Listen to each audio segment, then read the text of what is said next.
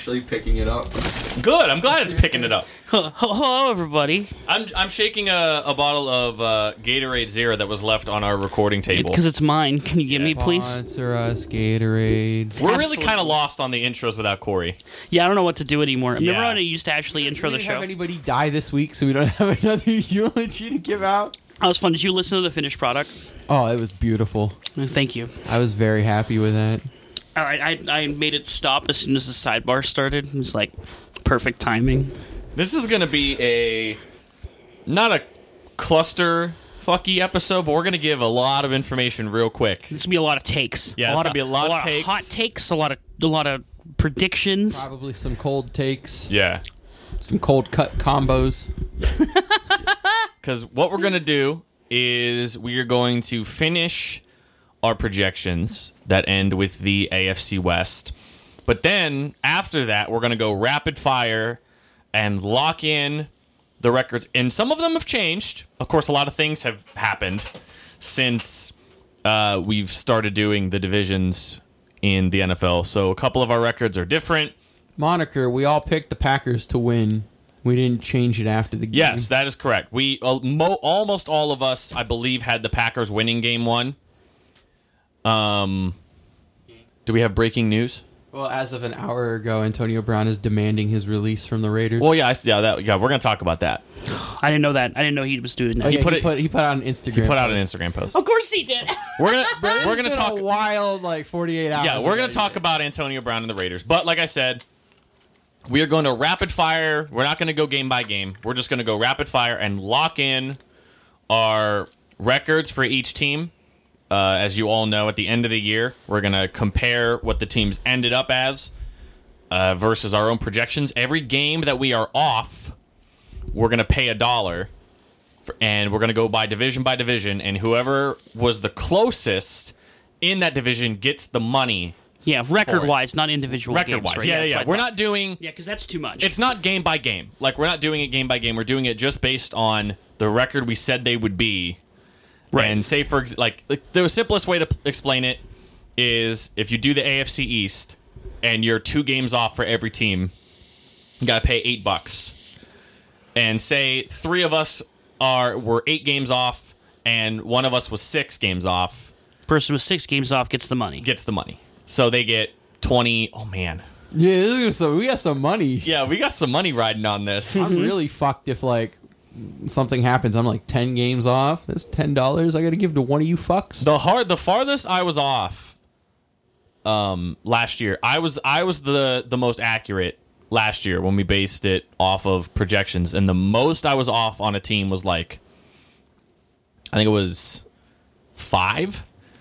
I think was the most I was off by, maybe 6. I don't remember. I think I was 6 games off of Jacksonville. Yeah, because they went 4-10, and I had them going 10-6. Right, yeah. That was The most I was off, actually, was on the Panthers. Oh, yeah, because you were I super high on the Panthers. No, super low. Oh, yeah, you were super low. I pegged them going 2-14 last year. And they then won they won 7. 5 more games than that. They won 7-9, right? Yeah. Yeah. I was exactly right on... I was either exactly right or 1 game off on over half the league last year. So, I take great pride in this. So, whatever. the fact that we're doing Now it that for money's on the line. yeah, the fact that now money's on the line, I feel like I'm going to choke and go super hard on certain teams. But anyway, speaking of super hard, Wait, Ha! I'm Matt Dustman. That's Justin. oh yeah. Welcome to Fat Pod. Nate Kuiper. You're welcome to Fat Pod. Yeah, we kind of just jumped right into the shit. There's just so much to talk about. We want to go. We want to put on those go shoes and go. We're going.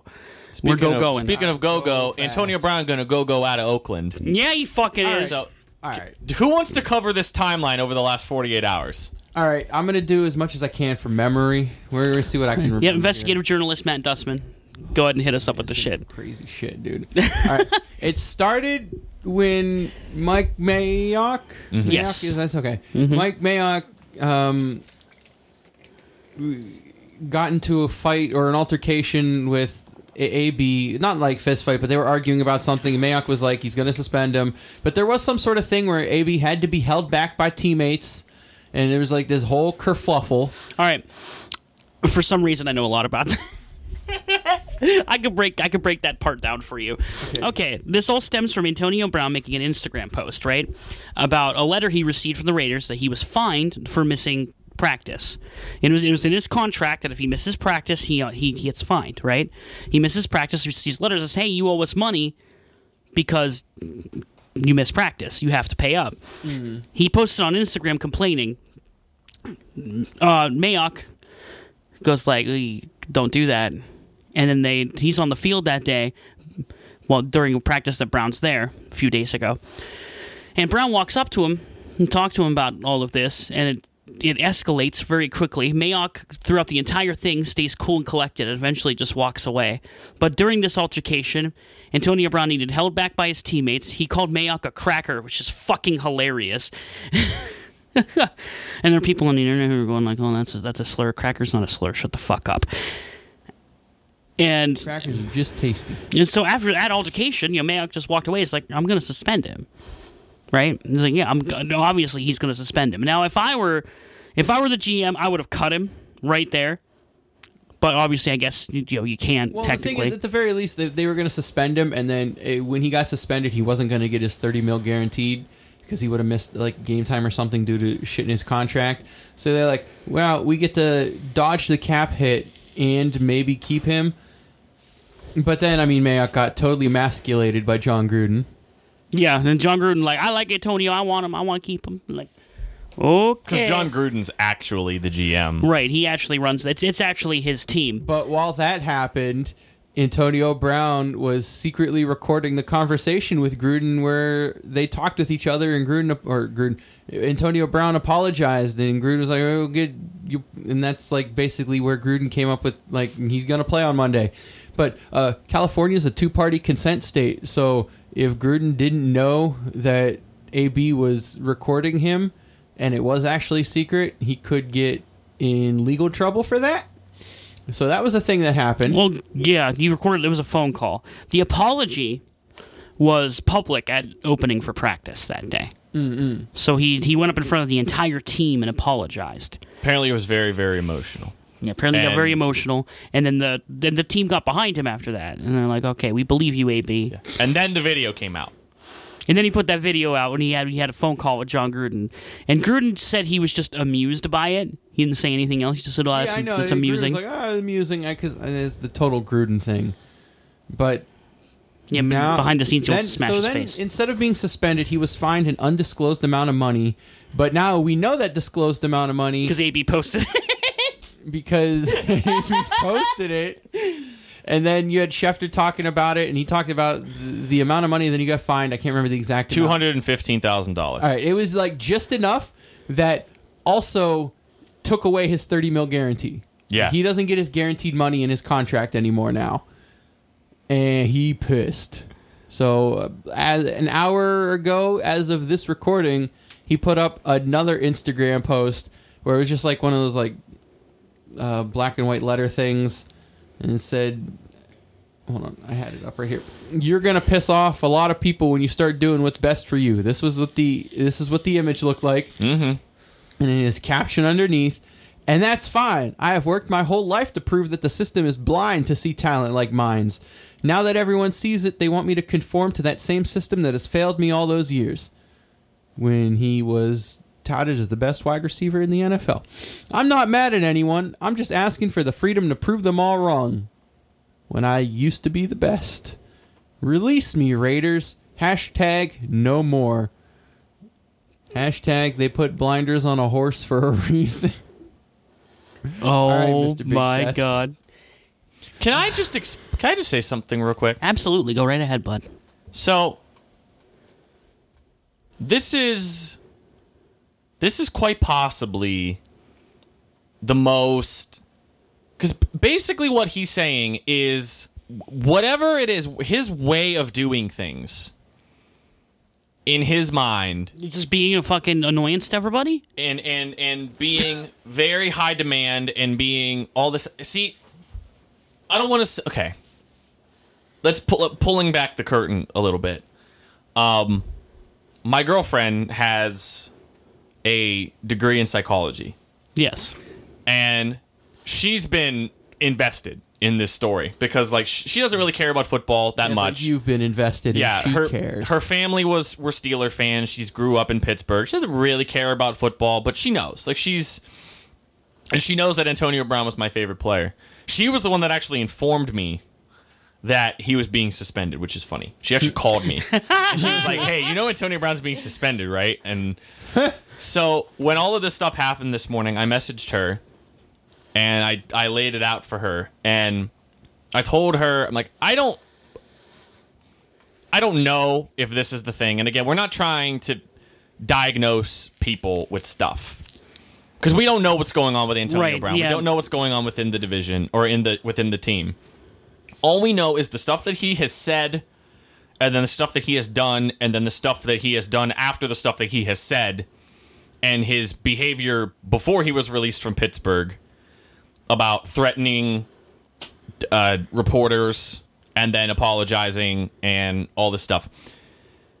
I laid everything out for her, and I was like, I don't know anything about this, but you tell me if this sounds like somebody that has bipolar disorder. And she went, absolutely. She went, he goes from like manic power on top of the world. I can do whatever I want. I don't need the game. I have the money. I want to file grievances and all this stuff too. Posting videos of himself saying, I'm misunderstood and I'm a victim and they won't let me be who I want to be. And he seemingly has no interest in like play. Like in the video that he made with John Gruden, he talks about, he's like, I know I can play football. He's like, I don't need football. Like, I'm a person playing football. He's like, I'm not just a football player. No one's saying you're just a football player. But, like, you signed you got what you wanted. Like, you wanted out of Pittsburgh and you wanted a big contract. They gave it to you. So why are you still not happy? And why are you having all these problems? And why are you screaming at your GM and threatening to punch him? Like, and that's what I asked her. I was like, does this sound like that? Does this sound like what this is? And she's like, yeah. She's like, he might not, like, have a full-blown case of it. She's like, but it certainly sounds like he's going back and forth from acting out and being extremely selfish to then, when he's called out on it, he makes it as if, like, he's misunderstood and that he's a victim and that everyone's trying to keep him down. I mean, that's really the thing you get from all this, is just that he's, I don't know. Like, well, we get that. I feel like I'd be a little more inclined to, I mean, I don't have the psychology degree, I get it, Yeah.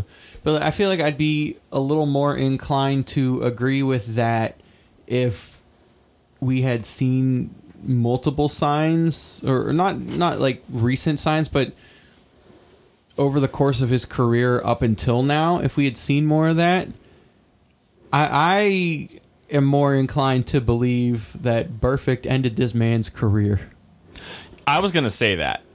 I think we have a friend, CTE. Yeah, we have a friend in our group chat that kind of alluded to that he thinks that the hit that Vontaze Burfict put on him, like, did damage to him that has slowly gotten worse and worse. And again, we can't confirm or deny that either. No. I mean, Antonio Brown, after that season was over, after that game was over, was diagnosed with a concussion. He didn't play. And as far as we know, like, he came back the next season and was fine. But at the same time, there's been, I hate to say, there's been reports. This wasn't a report. This was me and Matt's boy, who we talk about a lot on this show, Colin Cowherd, said on his show that he has a friend, a very good friend, that works for ESPN, that is also good friends with Mike Tomlin.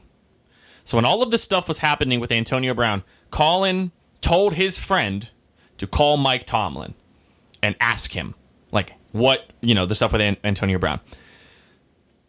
Apparently what Mike Tomlin told this person is, you guys have absolutely no idea. Yeah, I was under the assumption what we covered up. He's like, you Right. guys have no idea the stuff that we didn't let out. this is the angle I was going to come into here, is that he's been like this the whole time, buds. We just haven't heard about it. We just haven't heard about it. The Steelers are really good at keeping this under wraps. The Raiders definitely are not, especially now that he's a lot more public about everything that he says. About Hard Knocks left a few days too early. Yeah, I think he they did.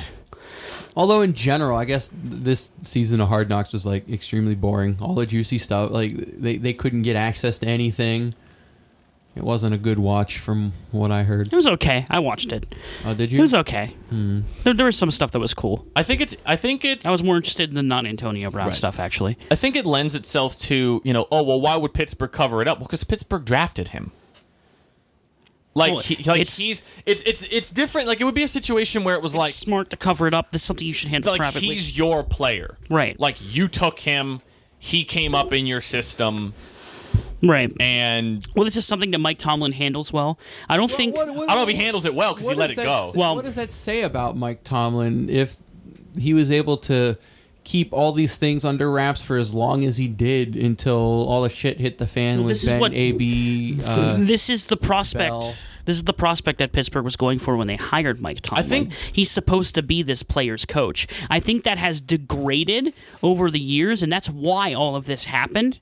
Because I think Tomlin honestly has gotten to worse of a player's coach over the years. It has just kind of let things go a little bit. One thing I'll say is it all the first crack was the Instagram video that Antonio Brown posted while Mike Tomlin was talking in the locker room. That was the first thing that got out.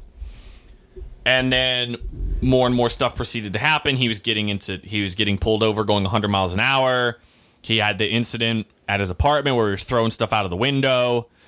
All of the issues with practice and stuff.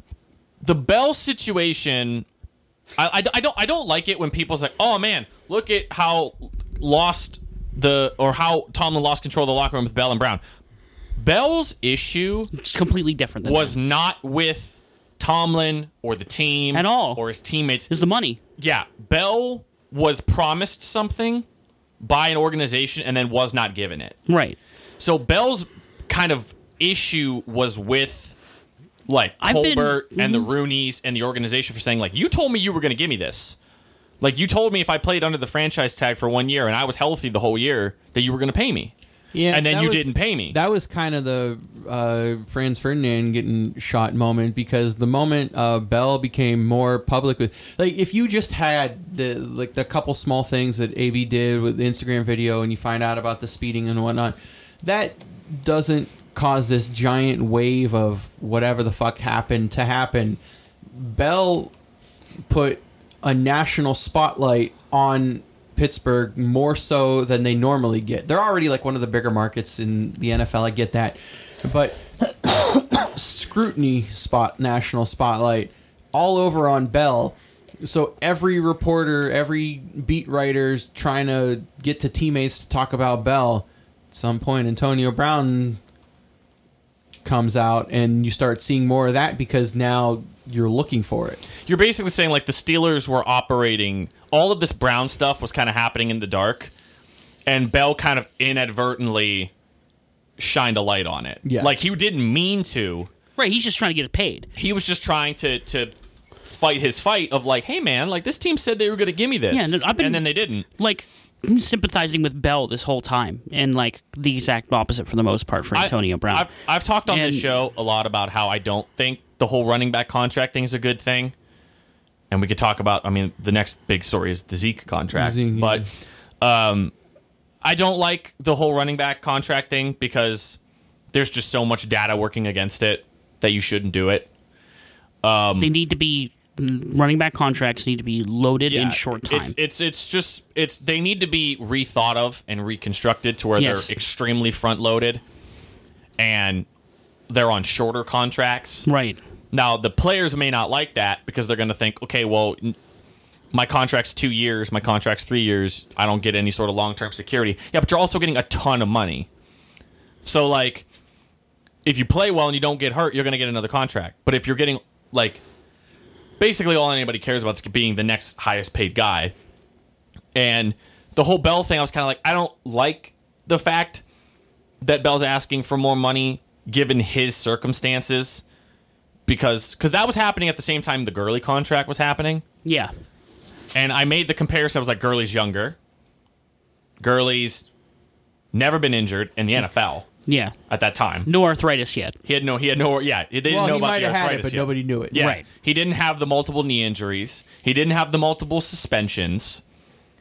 And at the end of the day, Pittsburgh wasn't any better with Le'Veon Bell than they were without him. Yeah. Well, Like it's not like Le'Veon Bell was preventing the Steelers from winning playoff games. right. Because he wasn't available for most of their playoff games. Yeah. So Well, Pittsburgh mismanaged him. Knowing if they knew this, and I'd say there's a good estimation that they knew this, and it's the reason why they kept franchise tagging Bell is because they knew that they didn't want to pay him. That they want to give him that contract because they knew they could probably be okay without him. well, They should have been upfront about it. right, and that's what was the criticism we had about the Colts last week? Yeah, was they that need to be if the- upfront. Yeah, if the Steelers would have just come to Bell and said, "Listen," as opposed to franchise tagging him and telling him, "Hey, if you play under the franchise tag, we'll give you your contract." Like, do you want to trade? They should have. Yeah, they should have just. And that's why I said from the jump, I'm like, if you're gonna string this dude along, just trade him. Just make him sign the franchise tag and trade him.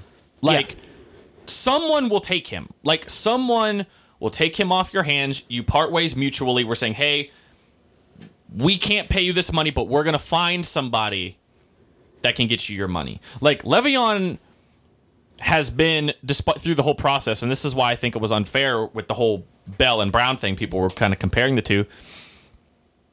Antonio Brown has been released.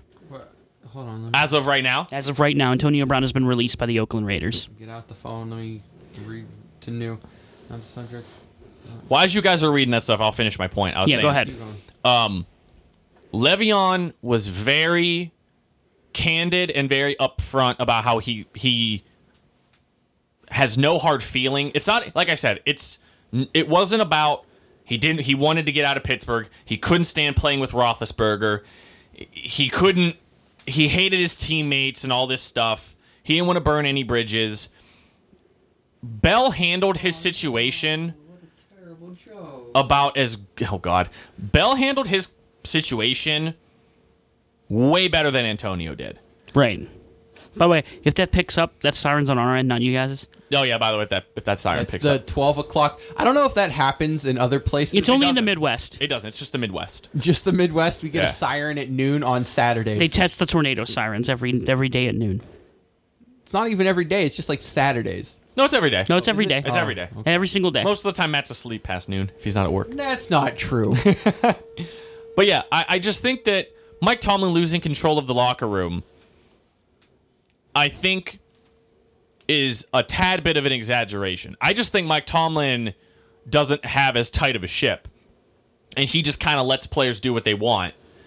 And most of the time, that's not going... Because most of the time, the players that are there are not going to act the way... Like, Antonio Brown is a special case. Yes. He's a very special case. He's in that aura of T.O., Ocho Cinco, Randy Moss early. He's in that group, right? Yeah.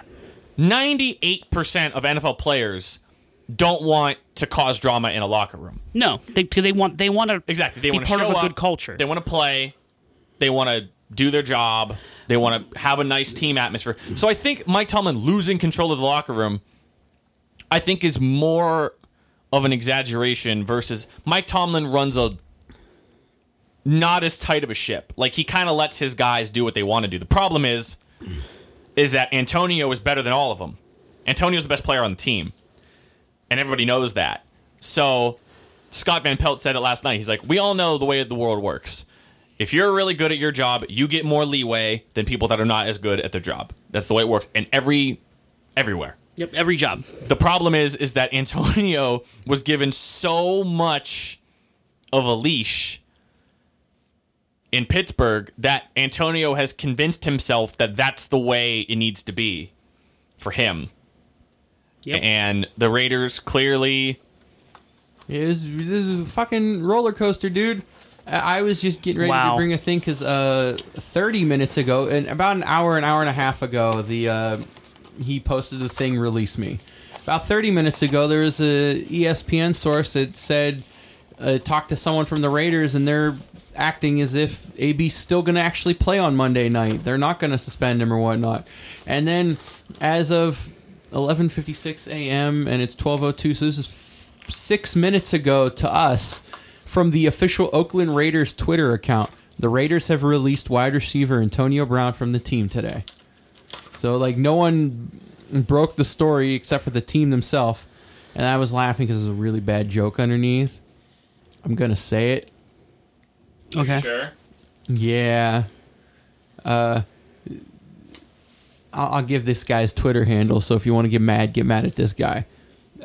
At Kevin Mick says, hate to CTE it. That's such a bad joke, and I giggled. That's a horrible joke. That's unfortunate, the one right man. below, the one right below that is from at Old Man Breeze, which is, I guess, a Drew Brees mock account. It's like one of the Nike things that says, fuck them crackers. People move fast with memes, man. Honestly, now Oh my god, the fucking SpongeBob AB, like, I'm a head out. Oh my god, yeah, it's happening. The storm's coming. Honestly, bring it a little bit down to earth here. Mr. Big Release. I really hope that... I don't think any team is really going to sign him right now. No, hell no. I hope he takes the time. I mean, he's not going to take the time. He wants his money. I know, but he needs to take the time to step away from football Well, and figure his shit out. Bill Belichick has entered the chat. No. Hey, everybody. Hey. We got Joby and Corey here. A little update happened Yeah. on the Antonio Brown roller coaster that I've most likely and hopefully smartly pasted this as we were at the end of the discussion about Antonio Brown. Inception could never. Nobody could have predicted this. So last time we reported, he was cut by the Raiders. Not even 3 hours later, he has been signed to the New England Patriots for a 1-year, $15 million deal. And let me tell you, what the fuck? I don't know what the fuck. This is insane. This is unprecedented. Yeah, definitely. Everything this offseason has almost been unprecedented when it's come to Antonio Brown. Yeah, he's just done some shit this year. I can't. Are the couple quick questions, like, do you think the Patriots will be able to contain him? I'm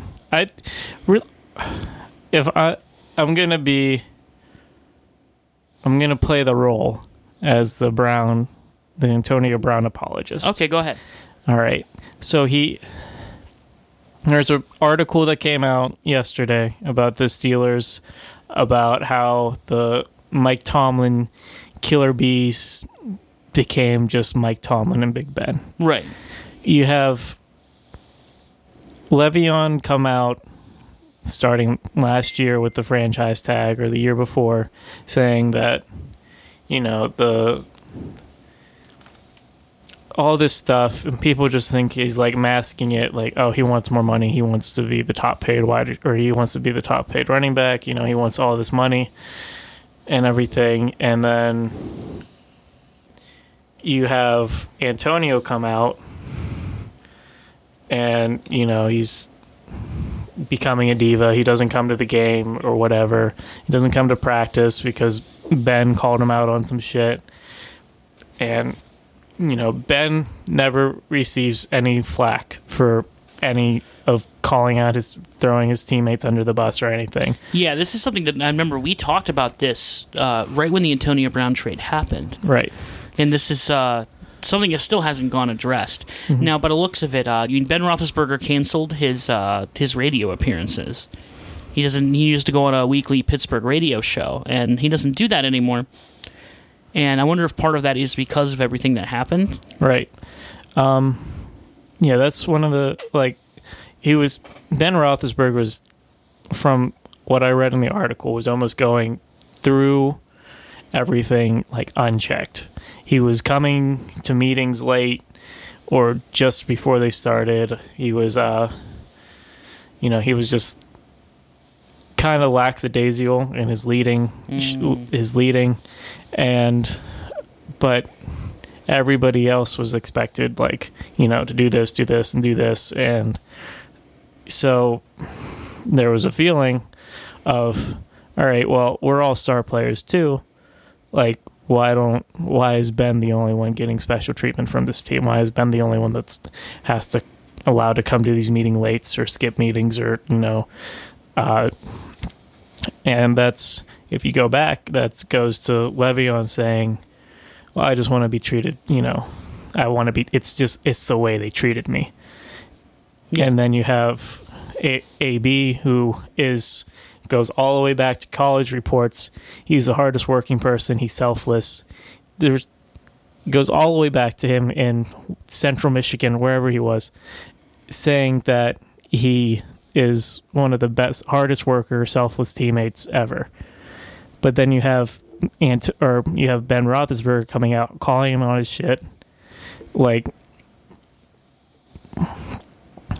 Antonio's had been responsible for at least a fourth of Ben's yards for the past 5-6 years. Right. And he's doesn't catch one ball in the end zone in double coverage, and he's the one that gets shit for it. Yeah, no, I agree completely that both Bell and Brown were done dirty in the whole situation with the Pittsburgh Steelers. Le'Veon Bell, you have going all the way to the top for him, where you had hit. He was told by the upper management, hey, if you get through the year, stay healthy, we won't tag you, we'll give you a contract. He does it. He pulls it off, right? And he's a person who's been plagued with injury. He's had all these off-the-field problems. He pulls off a full season, right? Mm-hmm. And he's fine. He doesn't get hurt, nothing like that. So he's like, where's my contract? They fucking tag him. And at that point, of course you're going to want to go. Right. Why the fuck wouldn't you? I completely sympathize with that. Antonio Brown, is a really similar situation where there's no reason why he should be getting as much shit when Ben gets nothing. Right. And then, but what I want to focus on going forward from that is once he's at the Raiders, mm-hmm. I'm not sure how you excuse his actions there, as far as showing up late to practice, getting in the altercation with the GM. This is stuff that a hardworking, selfless player probably shouldn't do. So I wonder if his personality changed since everything happened in Pittsburgh. Well, you have John Gruden, who's a very interesting character in Oakland. Who's, he's, from everything he's said, he's fought tooth and nail to get Antonio and for Antonio since he got there. Right. And then you have Mike Mayock, who's the GM, maybe not being as excited for it. You have the Raiders as an organization who earlier this offseason, when they had so much cap space available, comes out that they have the cap space available, but they don't actually have the money for it. Right. And then you have them giving Antonio this $32 million guaranteed contract, or 30, whatever it was. He was 32. Yeah, it was 30. It was 30. Yeah, you have this huge contract that they give Antonio after that. You finally come to an agreement with Antonio, and Gruden finally gets him back. He has that phone call with him. He's like, hey, we need you. I want you to come play football. You're amazing. You're the hardest worker.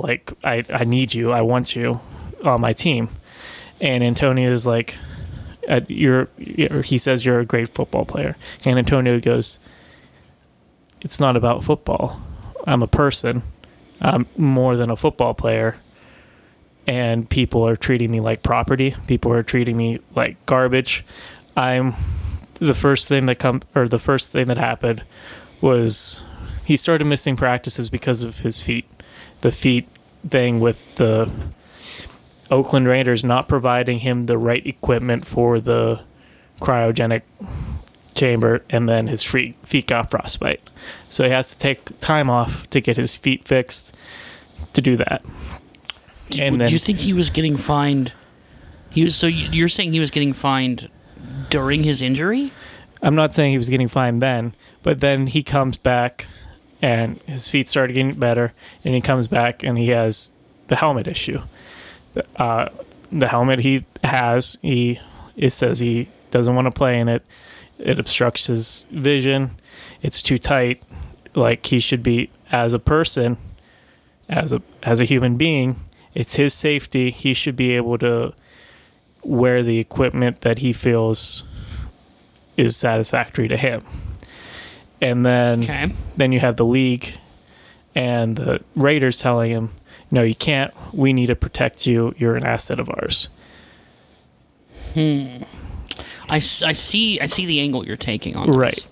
Yeah. Okay. So then he gets angry, and for the first time, and the Raiders like, all right, we're trying to get you back. We'll take your side, and we'll side with you. And then he loses a grievance against the league because, of course, he's going to lose the grievance because it's ran by the league, so the league's not going to lose a grievance against itself. Right. And then he challenges it again, and it fails again. So then, after that, after they challenge it again, the Raiders were like, well, that's it then. We can't, you just got to come back to practice. You got to do what they say. It sucks, but whatever. Yeah. What happens after that is, well, you said you said you had my back on this, and now you want to go back on that. And then Mike Mayock starts getting ticked off, being like, all right, what's the fuck's going on here? Like, we traded for this guy. We paid this guy. He should be here. And so you have John Gruden then call him, being like, all right, well, we need you back. Like, this is it. We need you back. The games start next week. And Antonio goes like, you said you had my back on this. Like, I'll be there, but I'm a person. Like, this should be my choice. I should be able to make my own decisions. I can't be coddled all the time by everybody around me. I have to be able to make decisions for myself. And he comes to the practice or the facility or whatever, and Mike Mayock, something happens, and the altercations flips between Mayock and Antonio. Mayock probably makes a snide comment about him not being there, which is probably reasonable. Antonio, being under the microscope of the media all this time, snaps at him, like having everybody in the league, in the world that watches him call him the villain. He's like, fuck it. Like, what's the worst that can happen at this point? I'm already being scrutinized by everybody. And he snaps back at Mayock. Yeah. Mayock decides, all right, that's it for him. He wants to call me out on my shit or whatever when we try to fight for him. When Gruden tried to fight for him, he's not going to get his guaranteed money. We don't have it anyway. So, and I don't fucking, at that point, if you're not getting paid by your team, why the fuck would you play for them anyway? Right. Yeah, especially in a team he's had all these problems with, too. Right. I completely, at that point, I understand him asking for the cut. Because, like, why would you? Another team can sign you. And another team did, very quick. The New England Patriots. Mm-hmm. Which I guess works out for them pretty well, considering N'Keal Harry's out. Right. It's really not, like... God damn, him and Josh Gordon are going to be playing together. Think about that. And Edelman in the slot. Oh, my God. That's scary. And Patriots going to win, like, 14 games? I don't know. It's going to take a while for Antonio to get on his feet there into the system. Like, Josh Gordon was out of the league for a while, but he couldn't even come back and, like, start. Yeah, he didn't play for, 2 weeks after he got there, right? Yeah, the third week he started playing. He did pretty well. I wouldn't be surprised just because Antonio, who he is, he he could come out and play. Like, if they have special plays, they can go over, like, hey, we got these scripted plays for you to come in. You're just this. Only thing you have to know is you're going to run this route, this route, this route, this route. And then if we want to change it, we're going to say green 42. Right. So that's like, he might be like on a pitch count or something, like just because they had those scripted plays for him, like on. But I mean, it's even running a go route. He's probably the deadliest receiver in the league, just running a go route, just because he might not be. I mean, he's fast. He might not be the fastest, but he's still like just great, immaculate ball placing. Is like just pinpointing where it's going to be. It's just his work habit. He just knows what to do. Like that's how he is as an athlete. Yeah, he's going to be an incredible asset to the Patriots as long as he plays. Right. I honestly, I really hope that this is it for that. Like, I want this to be over. Yeah. I think everybody wants, including Antonio Brown, wants this to be over. That's what. And thankfully, the Patriots is a very closed-door organization, which I think will be good for him. I think the whole Hard Knocks thing going on with the Raiders when they signed Antonio Brown probably cast an extra spotlight on him that he didn't want in a time where he was already kind of messed up emotionally after everything that happened with Pittsburgh, coming right off that and getting signed to the Raiders, having to, pack up and move over down there, and just like all of that just probably made him snap. Right. And hopefully this helps bring him down a little bit. Everything that we heard from players who went into the New England organization, like from the Steelers and other places, heard them say how well the place is run, how tightly knit the ship is, how good of a work ethic everybody there has. Yeah. Hopefully that's the thing that Antonio Brown needs, because I want nothing for him but to succeed. I think he's gonna fit in very well there. He's like all those people that come out and say that too say like it's not like it's a fun place to be. Like it's hard work. Like you're working. It's hard fucking work. Yep, but it pays off. And that's from everything else we've heard about Antonio Brown until this moment, is how hard of a fucking worker he is, how much he like pours himself into his craft. And then you have the Steelers come out and start, especially right after this Le'Veon Bell stuff, which they can like almost instantly paint any of their players as the villain. Right. So I don't know. It's interesting, but that is such a one of the craziest and most fascinating things that has ever happened to the NFL. Yep. This whole saga is just fascinating. Like I said, I want this to be fucking over, man. I want Antonio Brown. I want him to go somewhere to be happy, to play great football, because he's so talented and he's so awesome. I want nothing for the best for him. I just hope this is over now. Yeah. All right. Well, goodbye. Bye. The Patriots don't need him. Belichick would never. They just got down to their 53-man roster. Belichick's not going to cut someone from his team to bring him in to play for the money he's going to demand to play for. Yeah, but it's Bill Belichick. He'll be like, listen, AB, you play what I tell you play for. I don't know if that'll work. I don't think that'll work on him. He needs time. I don't know, man. Antonio Brown needs time away from the NFL. He's going to go to the XFL. Time makes it worse. He's not going to get the money he wants in the XFL either. Yes, he will. He's not getting the money he wants ever again. He just pissed it away. Yeah, pretty much. Yeah, I don't think punted a ball, told Mike Mayock, "Find me, cracker," and he did. Now he lost his money. Now he's getting cut. And now whoever picks him up or signs him, they're not going to give him $30 million. Absolutely not. not. And then he won't play because that's what he cares about. Mm-hmm. Like that's what he wants. Well, in that case, his career might officially just be donezo, over, finito, capiche. That's not another one for finish. That's do you understand? I mean, that fit within the context, but I love how when the trade first happened with the Raiders, everyone was like, "Man, the Steelers only got a 3rd and a 5th round pick for Antonio." Now it's totally, man, the Steelers got a 3rd and a 5th round pick for Antonio.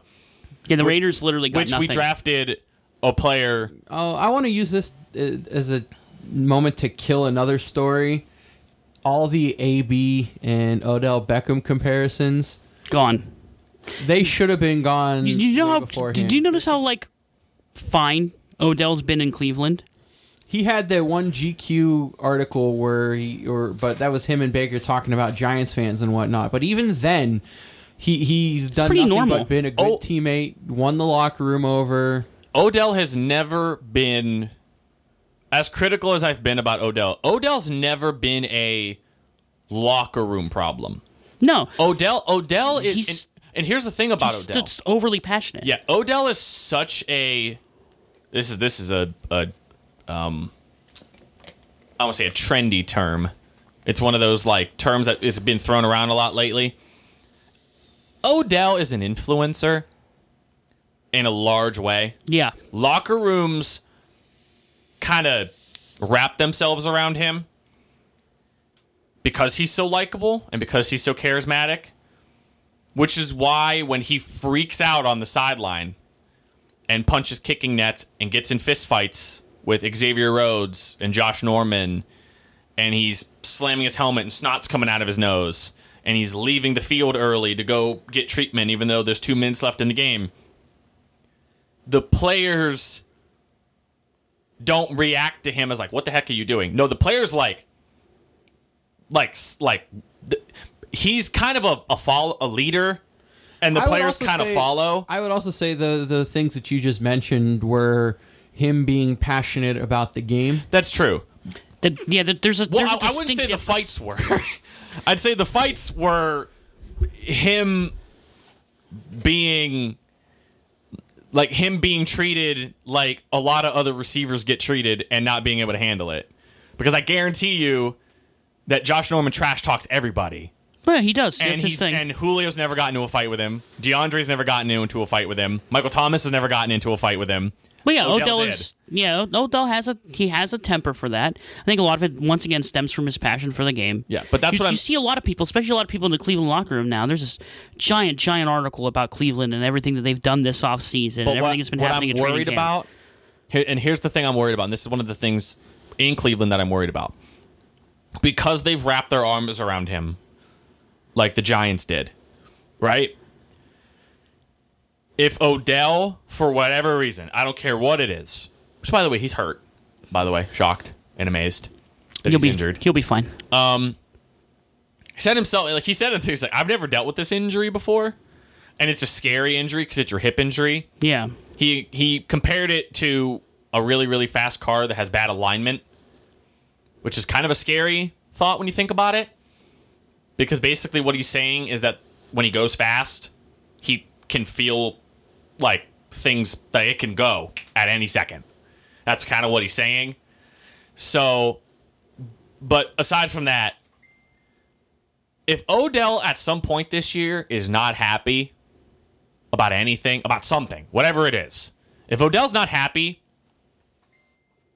no one else is going to be happy. Because Odell is, and I think I actually had a Browns fan that I work with mention this to me, that the reason why Baker kind of shot at the Giants and shot at Daniel Jones was for Odell.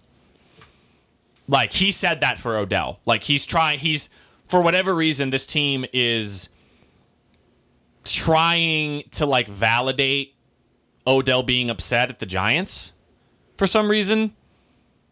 And I think that's odd. And that's coming from a Browns fan. I didn't come up with that. This dude, he's been he's in his 40s. He's been a Browns fan his entire life. And he told me that. He's I think that's what it is. He's I think they're just trying really, really, really hard to make Odell happy. Because if he's not happy, it is going to have a catastrophic effect. Because he's the superstar. You could say Baker's the superstar. Baker's not Odell's a proven superstar.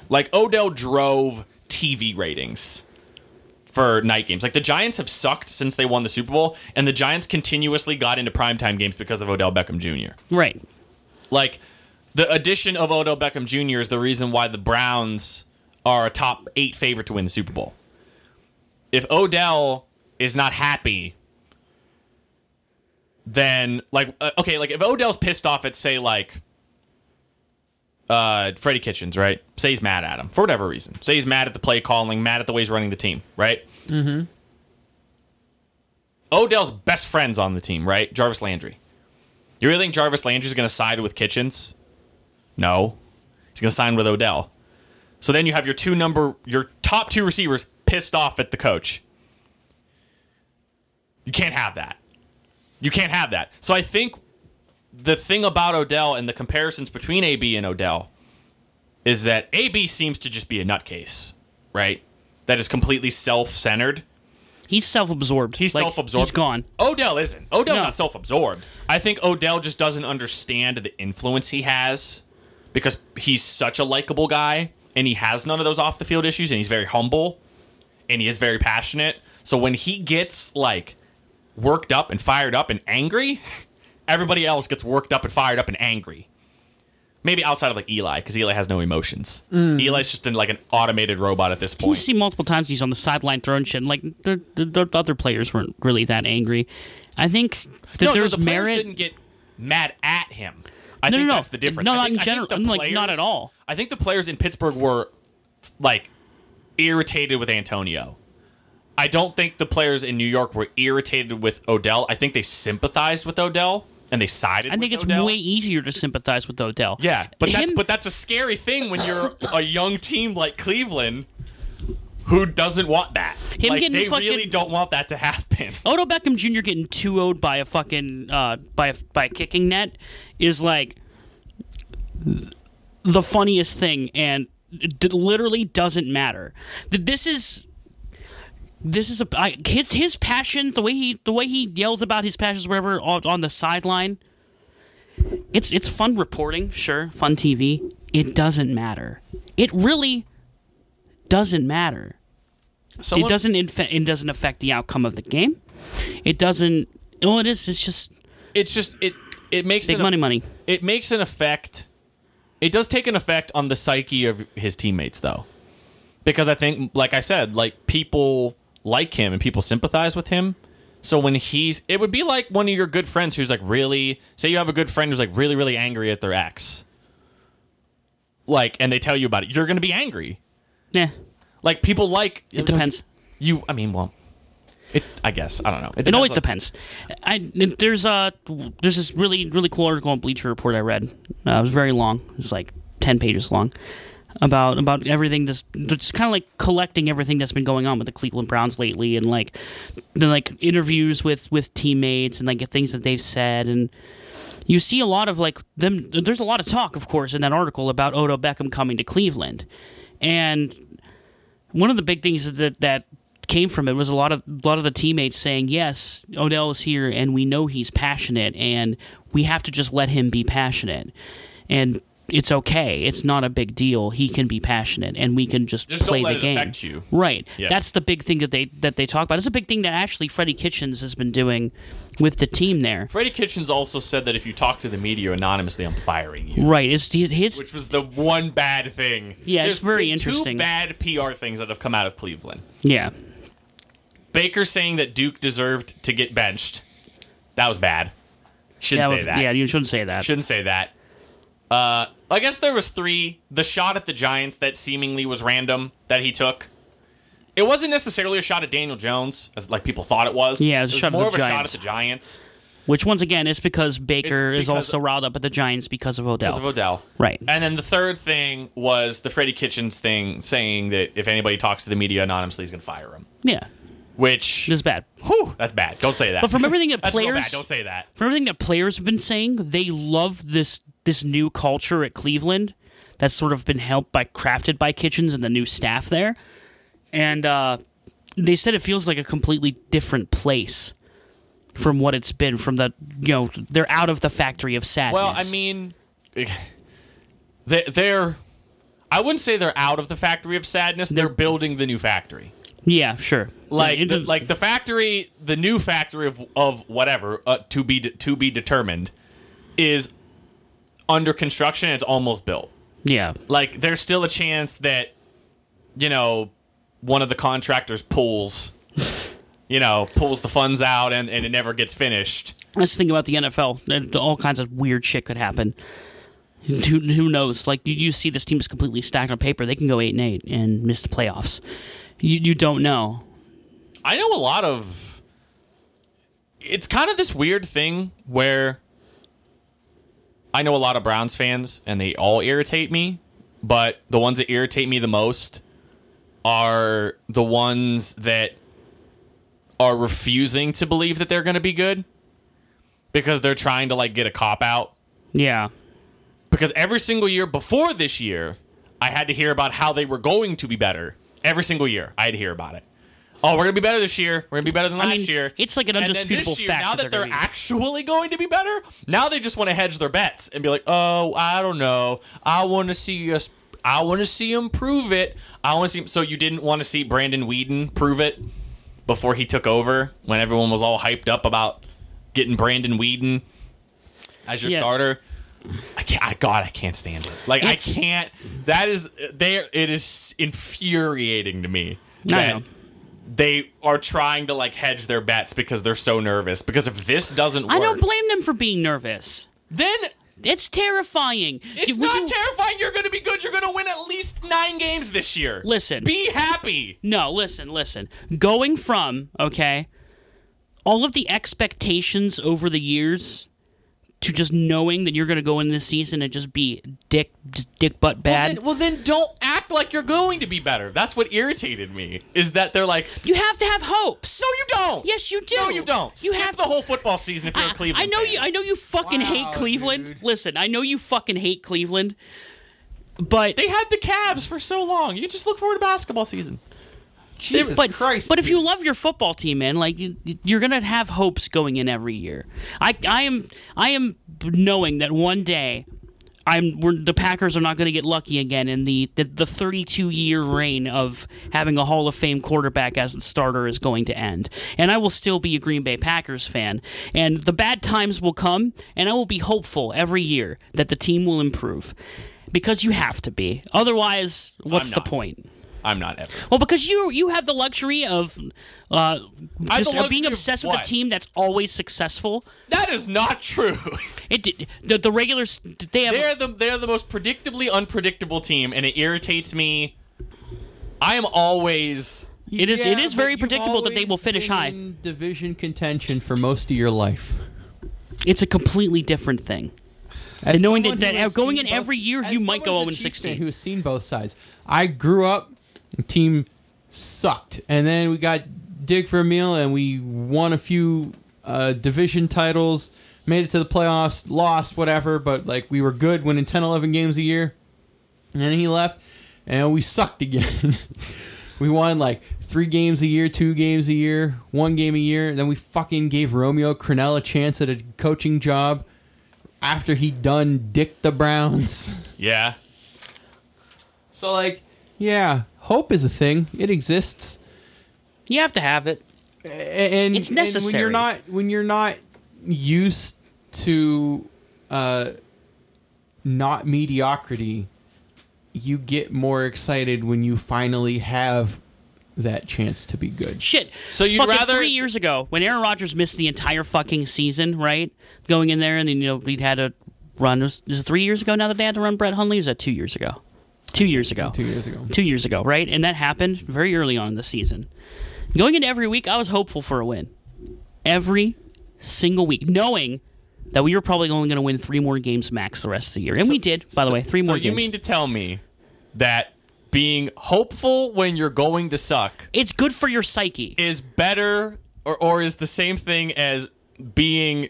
reserved when you know they're going to be good. Yes. That is so... Once again, it's good for your ridiculous. psyche. It's good for your psyche. It balances you out. It's okay to be... I think they're more nervous. And we have a Browns fan who's a patron here, and I'm sure he'll weigh in if he listens to this episode. He got pissed last episode because I said something about Cleveland.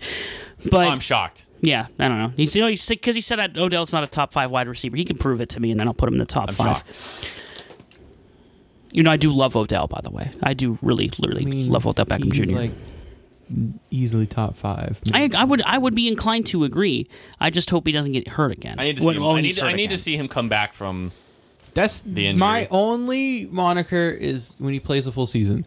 Because, like, if you compare him to... Because I got the stats. If you compare him He's to got the DeAndre... stats. I know. I understand that. Did Odell... I think it's so understated. I've talked about this many times before. I know we're getting off on a tangent here.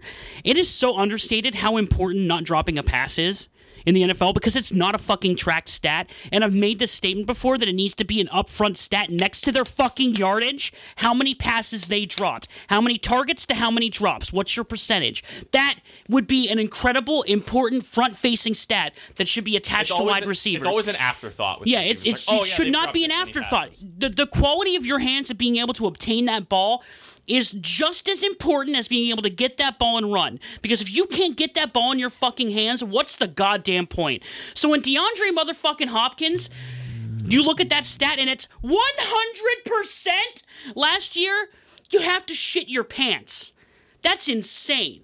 Yeah, it's good. I get it. I will pull up that whatever. stat for Odell Beckham Jr. and it will be categorically lower. Yeah, well, yeah, of course. I know he's dropped 1 or 2 passes. It's been more than 1 or 2. But, like, the thing is, when you compare all his other stats, they're only, like, a year apart in the league, and Odell beats him in, like, yardage and catches, and even, like, and that's, like...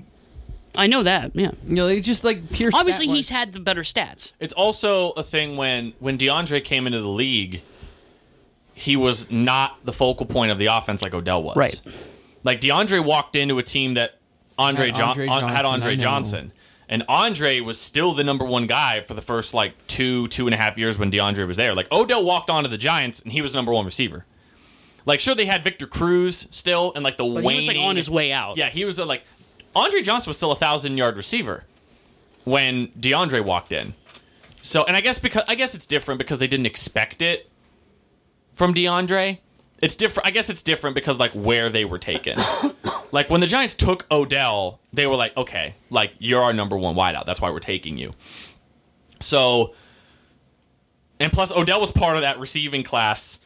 That's the best receiving class in history, which is him and Sammy and Jarvis and Mike Evans and, like, just go back and look at the receivers that were like, Devontae. I think Devontae Adams was in that class. Like, it was insane. Yeah. The receiving class that year. But we got on such a big tangent about Odell. I think it's The important. comparisons between him and Antonio Are unfounded. I agree. They've always been unfounded. I think their criticisms are different. Yes. The criticism about Antonio now is that he's completely self-absorbed.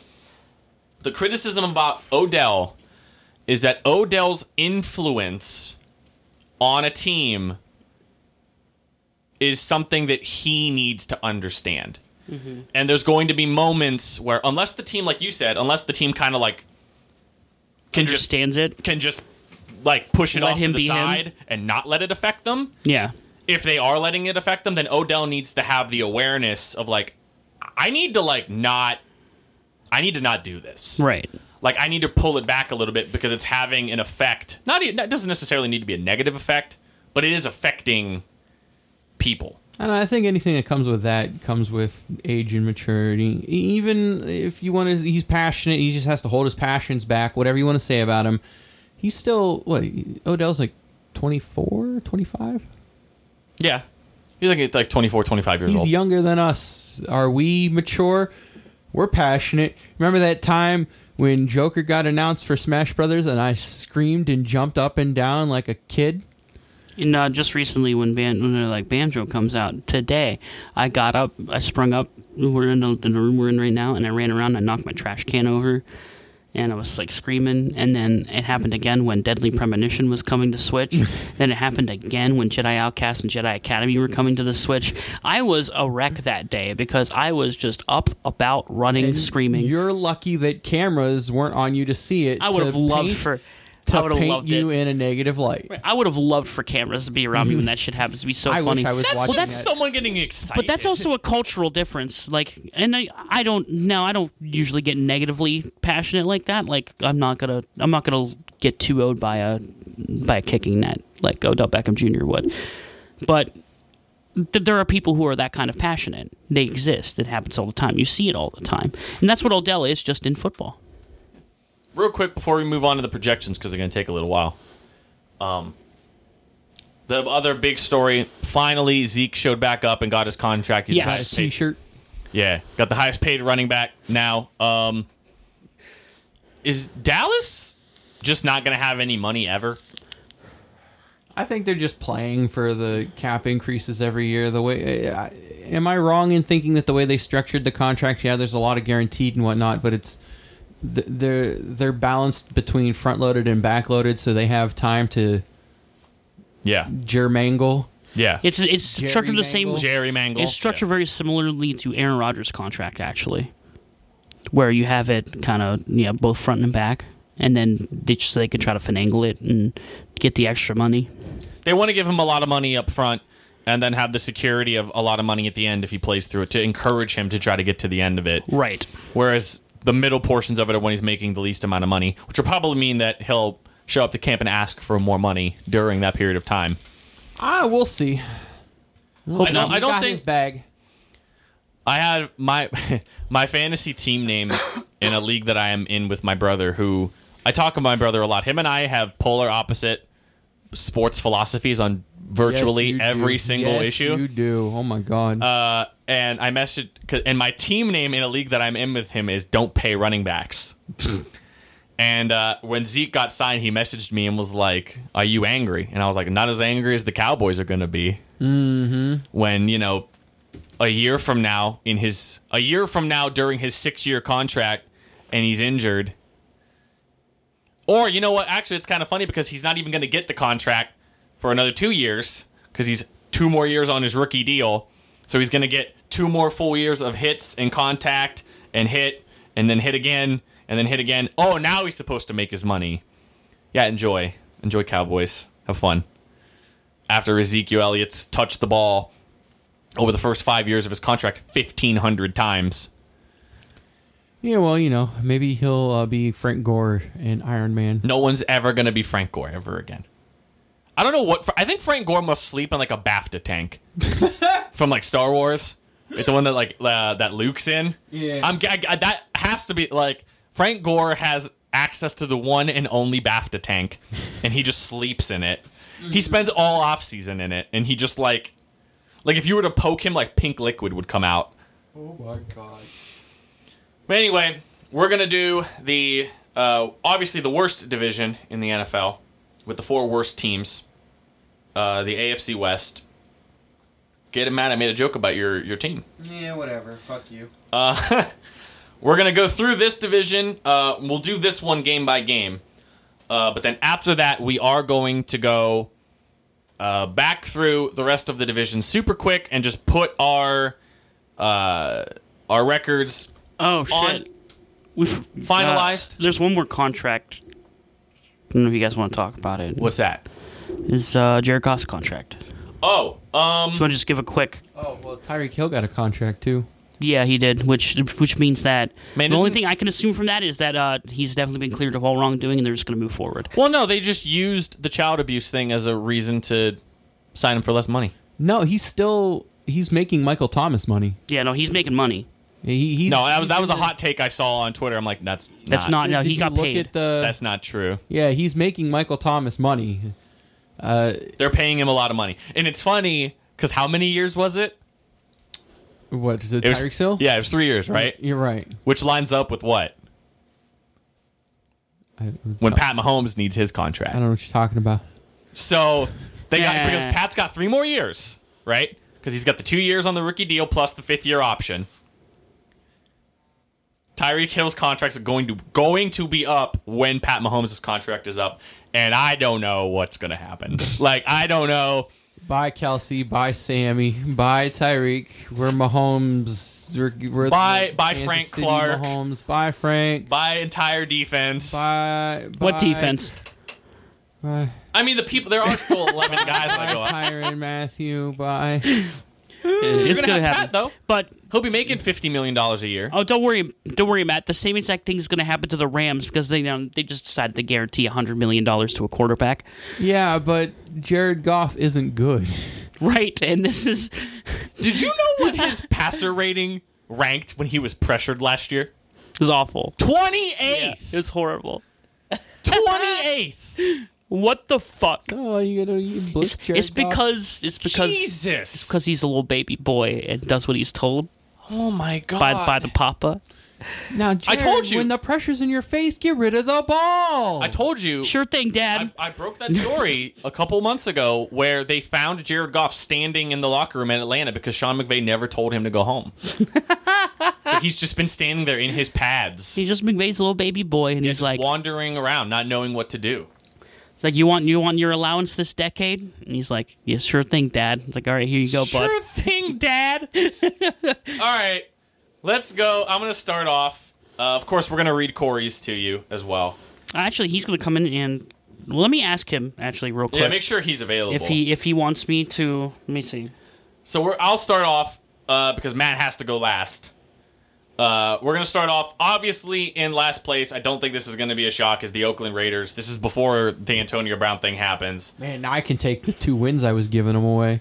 I have them starting out 0-7 before they string together 2 wins, 1 against the Lions and 1 against the Chargers. I have them beating the Chargers. Losing to the Bengals, I mean, because that's a bad team versus a bad team. Beating the New York Jets, which is going to be kind of an upset based on where they're going to be at that point in the season. But then 3 straight losses against 3 pretty decent teams. Well, I mean, like the upper echelon of teams. The Chiefs, the Titans, and the Jaguars. They also beat the Chargers again. So they sweep the Chargers. Does Oakland. Which is going to be a dumb thing that happens this year. And then I have them losing their final game of the season to the Broncos to finish 4-12, 2-4 in the division. Big oof. This is one that can be tricky. I had the Denver Broncos going 6-10, but I would totally not be surprised if they finish above 500. It basically comes down to like, does Joe Flacco still suck? The Broncos are the think- one that I am most okay with missing games. Yeah, on. like I'm not gonna be mad if I'm wrong about the Denver Broncos because there's so much. You have a defense that is already good, bringing in a really sharp offensive mind. Now, the one thing I'll say about Denver is that Vic Fangio and John Elway have absolutely no idea what they're talking about when it comes to quarterback play. No. Because everything that they've said about Joe Flacco has been statistically incorrect. Yeah. Like they were talking about, oh man, he's great under center. He can run an offense under center. Joe Flacco took like 70% of his snaps last year out of shotgun, and he was god awful. But the snaps that he took under center, he was even worse. So like, everything that they're talking about when it comes to him is just blatantly wrong. Right. There's a whole bunch of other stuff that I should have brought it. There was like an entire paragraph written in Warren Sharp's book about just the nonsense that John Elway spouts about quarterbacks. Because he's a terrible quarterback evaluator. But at the same time, bringing Vic Fangio in, he's he's probably one of the most feared, quote unquote, feared defensive coordinators in the NFL. He already has a great defense. They bring in Mike Munchak, possibly the most underrated coaching signing all offseason, because he is a fantastic offensive line coach. It basically comes down to Joe Flacco and how he performs. But I have the Broncos starting out 2-0. They pick up 2 games early on against the Raiders and the Bears. Except for the Bears starting off 0-2, which is interesting. Before dropping 5 straight to the Packers, Jaguars, Chargers, Titans, and Chiefs. They get back on track against the Colts, beating them. They lose to the Cleveland Browns. They have their bye week, lose 3 more games. Vikings, Bills, Chargers, 2 of those games are on the road, especially at Bills. It's going to be a tough place to win. They beat the Texans, lose to the Chiefs, finish off 2-0, though, potentially with a brand new rookie quarterback playing. Against the Lions and the Chargers, they finished 6-10. So this is one of my big changes that has happened over the course of the last couple weeks. I originally had the Los Angeles Chargers at 12-4, Superchargers, and the number 1 seed in the AFC. Originally, I docked them 4 games because Derwin James is out. They have a terrible offensive line due to injuries. Melvin Gordon's not coming back. Keenan Allen's coming back from an ankle injury. Hunter Henry's coming back from an ACL injury. I was super, super high on the Chargers, and then the Chargers did what the Chargers do and just fold on top of themselves before the season starts. So I dropped them down to 8-8. I have them starting off 2-0. Games against the Colts and the Lions, losing to the Texans, beating the Dolphins and Broncos, losing to the Steelers, beating the Titans, kind of going back and forth all year, kind of seesawing, losing to the Bears, beating the Packers, losing to the Raiders and Chiefs, coming back, beating the Broncos, losing to the Jaguars, beating the Vikings, losing their last 2 games of the year versus the Raiders and versus the Chiefs to finish 8-8. And obviously that means I have the Chiefs winning the AFC West, winning the entire AFC as the 1 seed. I have them going 12-4. Their only loss is coming against the Colts because, haha. I'm sorry, Matt. Losing a game against the Packers, which I think I'm a little bit more... I picked that game initially. I'm a little bit more confident now. Watching the Packers defense, that it's not just going to be some crazy shootout. Because Aaron hasn't been able to win the crazy shootouts the last couple of years. I also have them losing to the Titans. So extra super sad Matt Dussman with a loss to the Colts and a loss to the Titans. You're memeing the losses. And then a loss to the Patriots because Nick Wright can't be happy. And I want Nick Wright to be happy. Yeah, because Nick Wright just can't be happy. His happiness is my happiness. He's going to have to go on Colin Cowherd's show and get ripped apart because the Patriots beat him again. But they win enough games. They win 12 games. They go 6-0 in the division, sweeping everybody and getting the 1 seed in the AFC, similar to last year. Is Corey coming in, or am I going to do his picks? Hi, Corey. What's up? So we are adding this as a little addendum at the end of all this, since Corey couldn't make it to the recording today, but I really wanted his predictions. So we got him in a little late, and I'm just going to patch him in right when Kuiper does the thing where he's like, should I read Corey's predictions? And I'm just going to pop it right there. And this is when this is going to come in. Cool. So, Corey, Yeah. what's your predictions? All right. So I don't think it comes as any shocker that I have the Oakland Raiders as 3-13. Yeah, everybody's pretty close to that. That is my worst record right now in the league, so that gives them the first overall pick next year. I have them winning 3 games. Well, obviously, I have them winning 3 games, and they don't win one until week 8 against the Texans, and then I have them winning week 10 against the Chargers, and then week 14 versus the Titans. Fun fact: Matt has them going 1-15, and the only game they win is that Texans game. Well, that's what it's at. I've been really cooling off on the Chargers. I think everybody's had. Yeah, definitely. I have them at 9-7. Mm-hmm.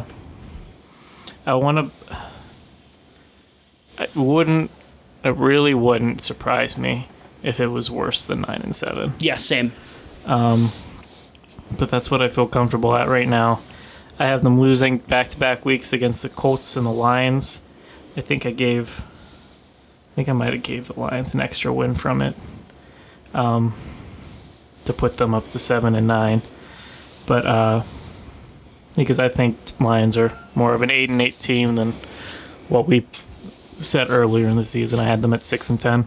But yeah, I have them losing. Anyway, back to the Chargers. I had them losing the first 2 weeks against the Colts and the Lions. I still have them losing against the Colts, even after the Andrew Luck stuff, because that offensive line they're trotting out in front of Phillip Rivers is terrible. They don't have Melvin Gordon, who isn't that great of a runner anyway. He's more of he has to keep getting his touches. But I don't think Austin Eckler's any better than Melvin Gordon. Absolutely not. He's a little worse, actually. Yeah. He can catch passes, and he's going to probably catch a lot of passes when Phillip's dumping him off when he has 0.0 seconds to get the ball out of his hands against the Colts off defensive line. But yeah. And then they win against the Texans, Dolphins, lose to the Broncos. Broncos pass rush, especially under Vic Fangio, is going to be insane this year. Yeah, I think so. They'll beat the Steelers and Titans, lose to the Bears, pass rush against that offensive line, beat the Packers. I think I already had the Packers pretty high, but I might be able to change that one too. Yeah, I also had the Packers losing that game against them. Beat the Raiders, beat the Chiefs, which is also another one that they could. I mean, I don't think the Chiefs has that great of a defensive front, even with Frank Clark acquisition and the D Ford. Was the D Ford departure? Or who it was D left? Ford. Yeah. So it's probably going to be about the same. They have their bye week and they'll come back and beat the Broncos, lose to the Jags, beat the Vikings and Raiders, and then lose to the Chiefs. And that puts them at 9-7. Like I said, I could see that easily being flipped to 7-9.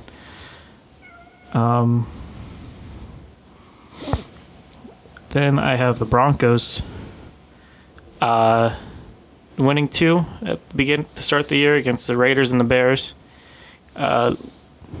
losing to the Packers, going on a 4 straight win streak against the Jags, Chargers, Titans, and Chiefs, losing 3 out of 4 weeks, that includes a bye week, then beating the Bills, losing to the Chargers and Texans, and then ending the year with beating the Chiefs, Lions, and Raiders. Kansas City is next. They lose to the Jaguars week 1, which is, I guess I did that. I don't know. Then they'll win 5 straight. Raiders, Ravens, Lions, Colts, Texans. Lose a game. Oh, wait. Yeah, they'll lose a game to the Broncos. Beat the Packers and the Vikings. Lose to the Titans and the Chargers before going on bye week. Beating the Raiders. Losing to the Patriots, Broncos, Bears, and Chargers. I don't know if you kept track at all, but the Broncos and the Chargers are both at 10-6. Yeah. Where are Chiefs at? Oh, that was the Chiefs. The Chiefs and the Broncos are both at 10-6. Okay, I got you. Who wins it? The Broncos, don't they? The Broncos win it. Yes! They sweep the Chiefs throughout the year. God damn it, why isn't Matt here? Funny.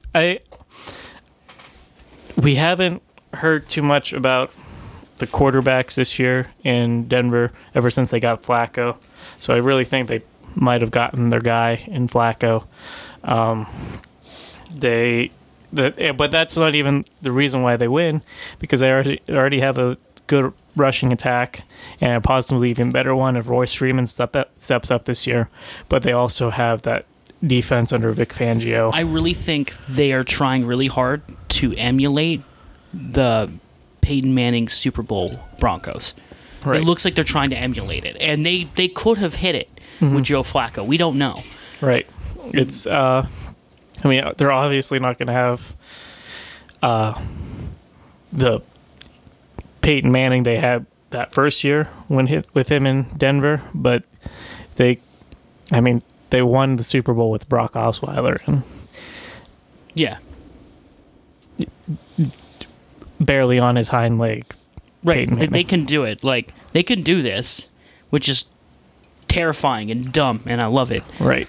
So I was really high on Denver's defense this year. The pass rush is only going to get better. The only thing they don't really have is that linebacking core.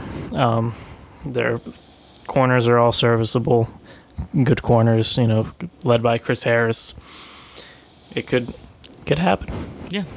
Do you have any, did you make any adjustments to your sheet yet since? Like I said, I think the only one I really did was, I think I gave the Lions an extra win. Right. Nothing to the Colts? No, I haven't touched the Colts yet. I might bring them down a couple. I'm going to do that tonight.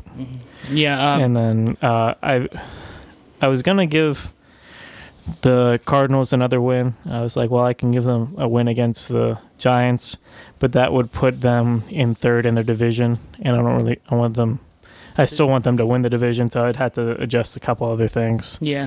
You have a little bit of time. Just get him into Kuiper, and then he's going to post our final records and stuff like that on Facebook. Okay. Once it's all said and done. Yep. So then our bets can go underway. Mm-hmm. It'll be a fun time. Do you want to wait and just do yours? I can. Is Corey actually I have to make one. up? There's one adjustment I forgot to make. I'm about to finish it now. He was gonna phone him in, I think. Yeah. And there's just one more. There's one more game I wanted to fix that I forgot to fix. So let me finish that real quick. Okay. We're good. All right. So in last place I have the Oakland Raiders, of course. I have them going 6-10 now. I might end up changing this one more time because of the Antonio Brown release. I'm not sure yet. I still have a day to decide it. But I guess not. Actually, we're locking our picks, so I guess I'm keeping them at 6-10 because I don't know what else to take from them. But I have them. I have them losing their first 7 games. And then I have them squeaking one out against the Lions, losing to the Chargers. Then I have them winning 4 straight against the Bengals, Jets, Chiefs, Titans. Then I have them losing Jags, then beating the Chargers, and then losing the last week to the Broncos, finishing at 6-10. There's not so much I can say about the Raiders. They're still look a little lackluster personnel-wise. They have, out of all the teams in the NFL, they have the most undrafted rookies in their team. Who's that? The Raiders. Okay. So they have that's a good little stat there, Joey. They have a lot of young players on their team that are unproven and probably need some work. So I think they have a long way to go, and this year's not it for them, especially after losing Antonio Brown. Then next, we have the Denver Broncos at 7-9. And they could easily go 8-8. I agree. Easily. So, I have them winning their first 2 games against the Raiders and Bears, then losing 2 against the Packers and Jags. I have them beating the Chargers, losing the Titans, squeaking out 1 game against the Chiefs, losing to the Colts, beating the Browns, going on bye. Losing to the Vikings, beating the Bills, losing to Chargers, Texans, Chiefs all in a row, and then winning their last 2 against the Lions and the Raiders. It's 7-9, 3-3 in the division. Then in second place, I have the Los Angeles Chargers, who I originally had at 11-5. I docked 3 games from them. They're at 9-7 now. Wait, you had 11-5? I'm sorry, I docked 2 games. You docked 2 games. 2 games, my bad. 2 games from them. They're 9-7 now, from what I have. Which I think I could still be very wrong on that. Even with the players that they lost, I think they still have a very talented team. Mm-hmm. I think Mike Williams is going to have a breakout year. I think Phillip Rivers should be the same as always. Good in games that don't matter. Right. Good in those random 4:00 games, and then the couple post game, the couple primetime games they have, he doesn't win. Right, and I kind of make that show through on here. They lose a lot of high profile games. Where I have them winning their first 4 games straight against the Colts, Lions, Texans, and Dolphins. Okay. Yeah. All right. Which is I don't know. I think those are all teams they could very easily beat. All right. That's fine. Before, originally I had them losing to the Colts. And then I changed that, and I changed 2 other games. That's probably why I said 3 games. Oh, okay. Yeah, because one of the wins I gave, I ended up giving them, because I had them losing to the Colts week 1 originally. Mm-hmm. Then after that, I have them losing to the Broncos, beating the Steelers, continuing that factory of sadness. Fuck you. And out of everything that happened last year, that game was the single most infuriating game. I imagine it will be infuriating again. Oh my god.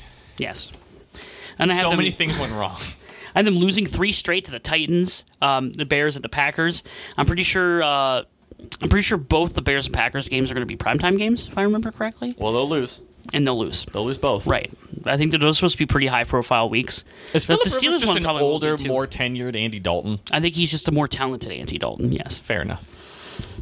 Just lose all the big games. Yeah. Yeah, when it's really important, they just kind of bust out. Then I have them beating the Raiders, losing to the Chiefs, going on bye, pulling another 3 straight against the Broncos, Jags, Vikings, and losing their last 2. Overall, pretty balanced for them, but I think now they just barely make it into the playoffs as the 6th seed, which is interesting. I had them like as a shoe-in 5th seed.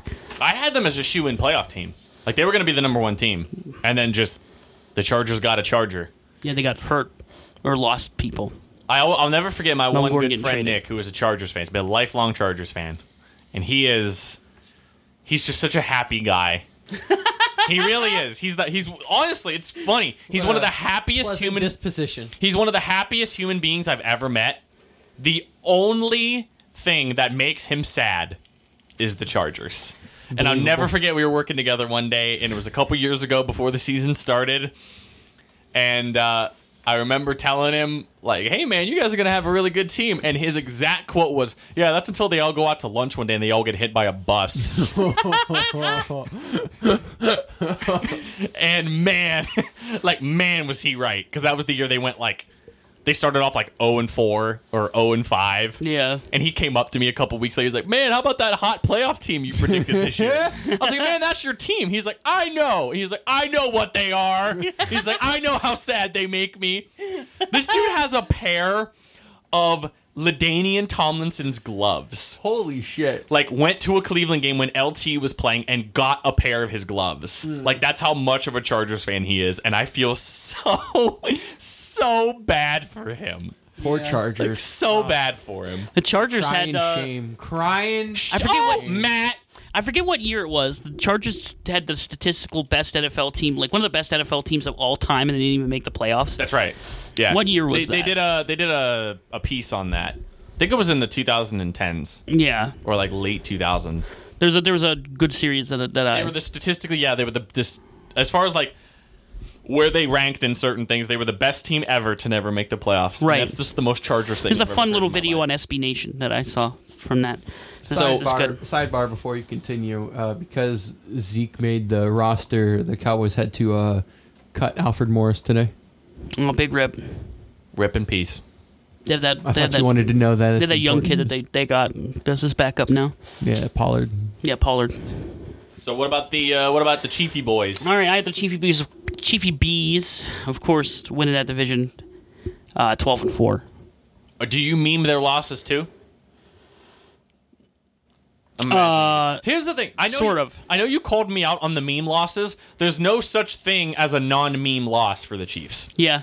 Like that's the problem, Matt. They only lose the meme games. I wouldn't do that if they didn't always lose the meme games. It's kind of a meme, and not even thinking about it, it's kind of a meme. I have them. All right, they whip out their first 3 straight. Pat Mahomes is rubbing his dick all over everybody against the Jags, Raiders, and Ravens. And then they go to Detroit and get fucking clobbered. in Detroit. Yeah, Why? because it's funny. I need to give them a loss somewhere, man. Detroit sounded right. Okay. No, I actually think that Lions are going to be a sleepy team this year, but Yeah, they sleepy still, as in you're gonna watch them and you're gonna want to go to sleep. yeah, because it's going to be fucking. Bad football. I don't know They about just bad play. football. They just play bad football. I don't think it's going to be purely bad They football. play inefficient football.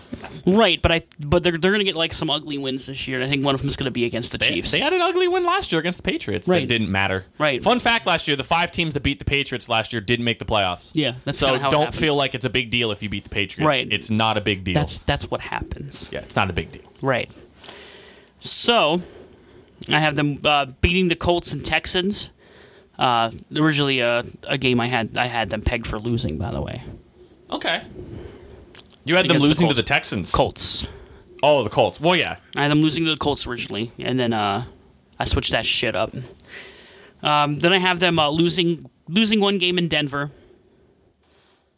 That tends to happen from time to time. It's happened this year. Now and again, you know. Yeah, Denver's hard to play in.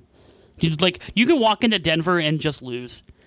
It literally just happens. It doesn't even matter like how Denver is, like how good the team is that year. There's such. I feel like there's just a stronger chance of just walking in Denver and losing. It's because of Mile High, it could be because of like a whole factor of things, but maybe because they've always had a good defense. It's just Breaking real quick. yeah. Atlanta has reached an agreement on a 3-year, $66 million extension. That is fully guaranteed On Julio, on Julio. nice. Holy $66 fuck. million. That includes $66 million guaranteed, $64 million of which is due at signing. Holy shit. Whoa, they're just dumping $66 million on him when he signs the contract. Yep. That's insane. They're just giving him. They're Just going to give him a ton Now, of money at the Here's a start. bunch of money. Please catch a touchdown. Yeah, right. Now, I would prefer. Please catch a touchdown in the end zone against the Eagles. in Now, a by the playoff way, game. I'm one of the people that's on board for contracts being fully guaranteed. I am too. But it's good. Maybe this will help set a trend. I am too. Just fully guarantee NFL contracts. Right. You'll shut up. Not to say players should shut up. I'm just saying if you're from an owner perspective, Right. you will shut up so many unhappy players if you just fully guarantee their money. Yep. Just fully guarantee their money. Like you're gonna solve so many problems. Make contracts easier too. Yeah, makes contracts way easier. Mm-hmm. So anyway, back to the Chiefs. I have them winning their next 4 straight against the Packers, Vikings, Titans, and Chargers. I have the Chiefs beating the Packers at home, Matt. You know how much it hurt for me to put that little green boy on there? The green boy on the not green. I have them. I think it's going to be a great game. I'm very excited for it, but I think the Packers will barely lose it. All right. We'll see. We'll see. Yeah, they've been winning 4 straight against the Packers, Vikings, Titans, and Chargers. Coming out of their bye, I have them losing to the Raiders Hey man, I almost had in Arrowhead. I almost had the upset of the year last year pinned down. Right. When I picked the Raiders to beat them the first time, and they almost did. You guys laughed at me. I'm like, it's gonna happen, and they were so close. And then the last game of the season, you guys beat them by like 50. Oh yeah. Like you just took out all your frustration. By the way, I want to let you know that I am going really against the grain here because this is the Chiefs out of the bye week. Oh wow! So you're really going again. That Andy Reid boulder rolling down the hill momentum is actually going to carry him right into like a creek, Yeah. and it's just not going to get to the destination. Yeah, they do. They lose their next Because they 2. build a moat. They lose their next 2 straight after the bye. Either losing against the Raiders and then the Patriots. I really think if the Chiefs lose to the Patriots again, Nick Wright might have a conniption. Like I think Nick Wright might have a heart attack on air, like during First Things First. He wants them to beat the Patriots so bad. He wants the Chiefs to be the team that ends the dynasty. I think more than he wants them to win the Super Bowl. Like if the Chiefs just end the Patriots dynasty, I don't think Nick Wright would care. If they lost to Yeah. the fucking, I don't know, whoever. in the Okay, and finally, I have the last 3 games of the year. I have them beating a likely tattered and broken Broncos, a very tattered and broken Bears, and a very tattered and broken Chargers. I think Go I'll go 11-5. 12-4. 12-4. I'm sorry. 12-4, and that ties them up. I would have to figure out the. Yeah, it would be the Patriots number 1 seed and the Chiefs number 2 seed in the AFC. It was originally number 2 seed was originally going to be the Colts, Right. if you remember, and but now the Chiefs have taken that. My spot. 1 and 2 were originally going to be Chargers, Colts, I still have the and Patriots. now I as number have 1 them seed. both going 8-8 now of the playoffs. Did you hear from Corey? Nope. All right, I'm just gonna read Corey's off real quick. You just read it off. I'll tell him you just read it off. He's probably either sleeping or at work. All right, so we got. Oh, I hope he did it. If he didn't do it, I'll wait for him. Let me know. Oh yeah, this isn't. It's not finished. Okay, well then don't worry about it. Spaghetti. I'll record it. about it. I'll record it with him later. All right, Matt, lay it on us. 16-0. What do you want to know? What's gonna happen in the AFC West? Everyone's going 0-16.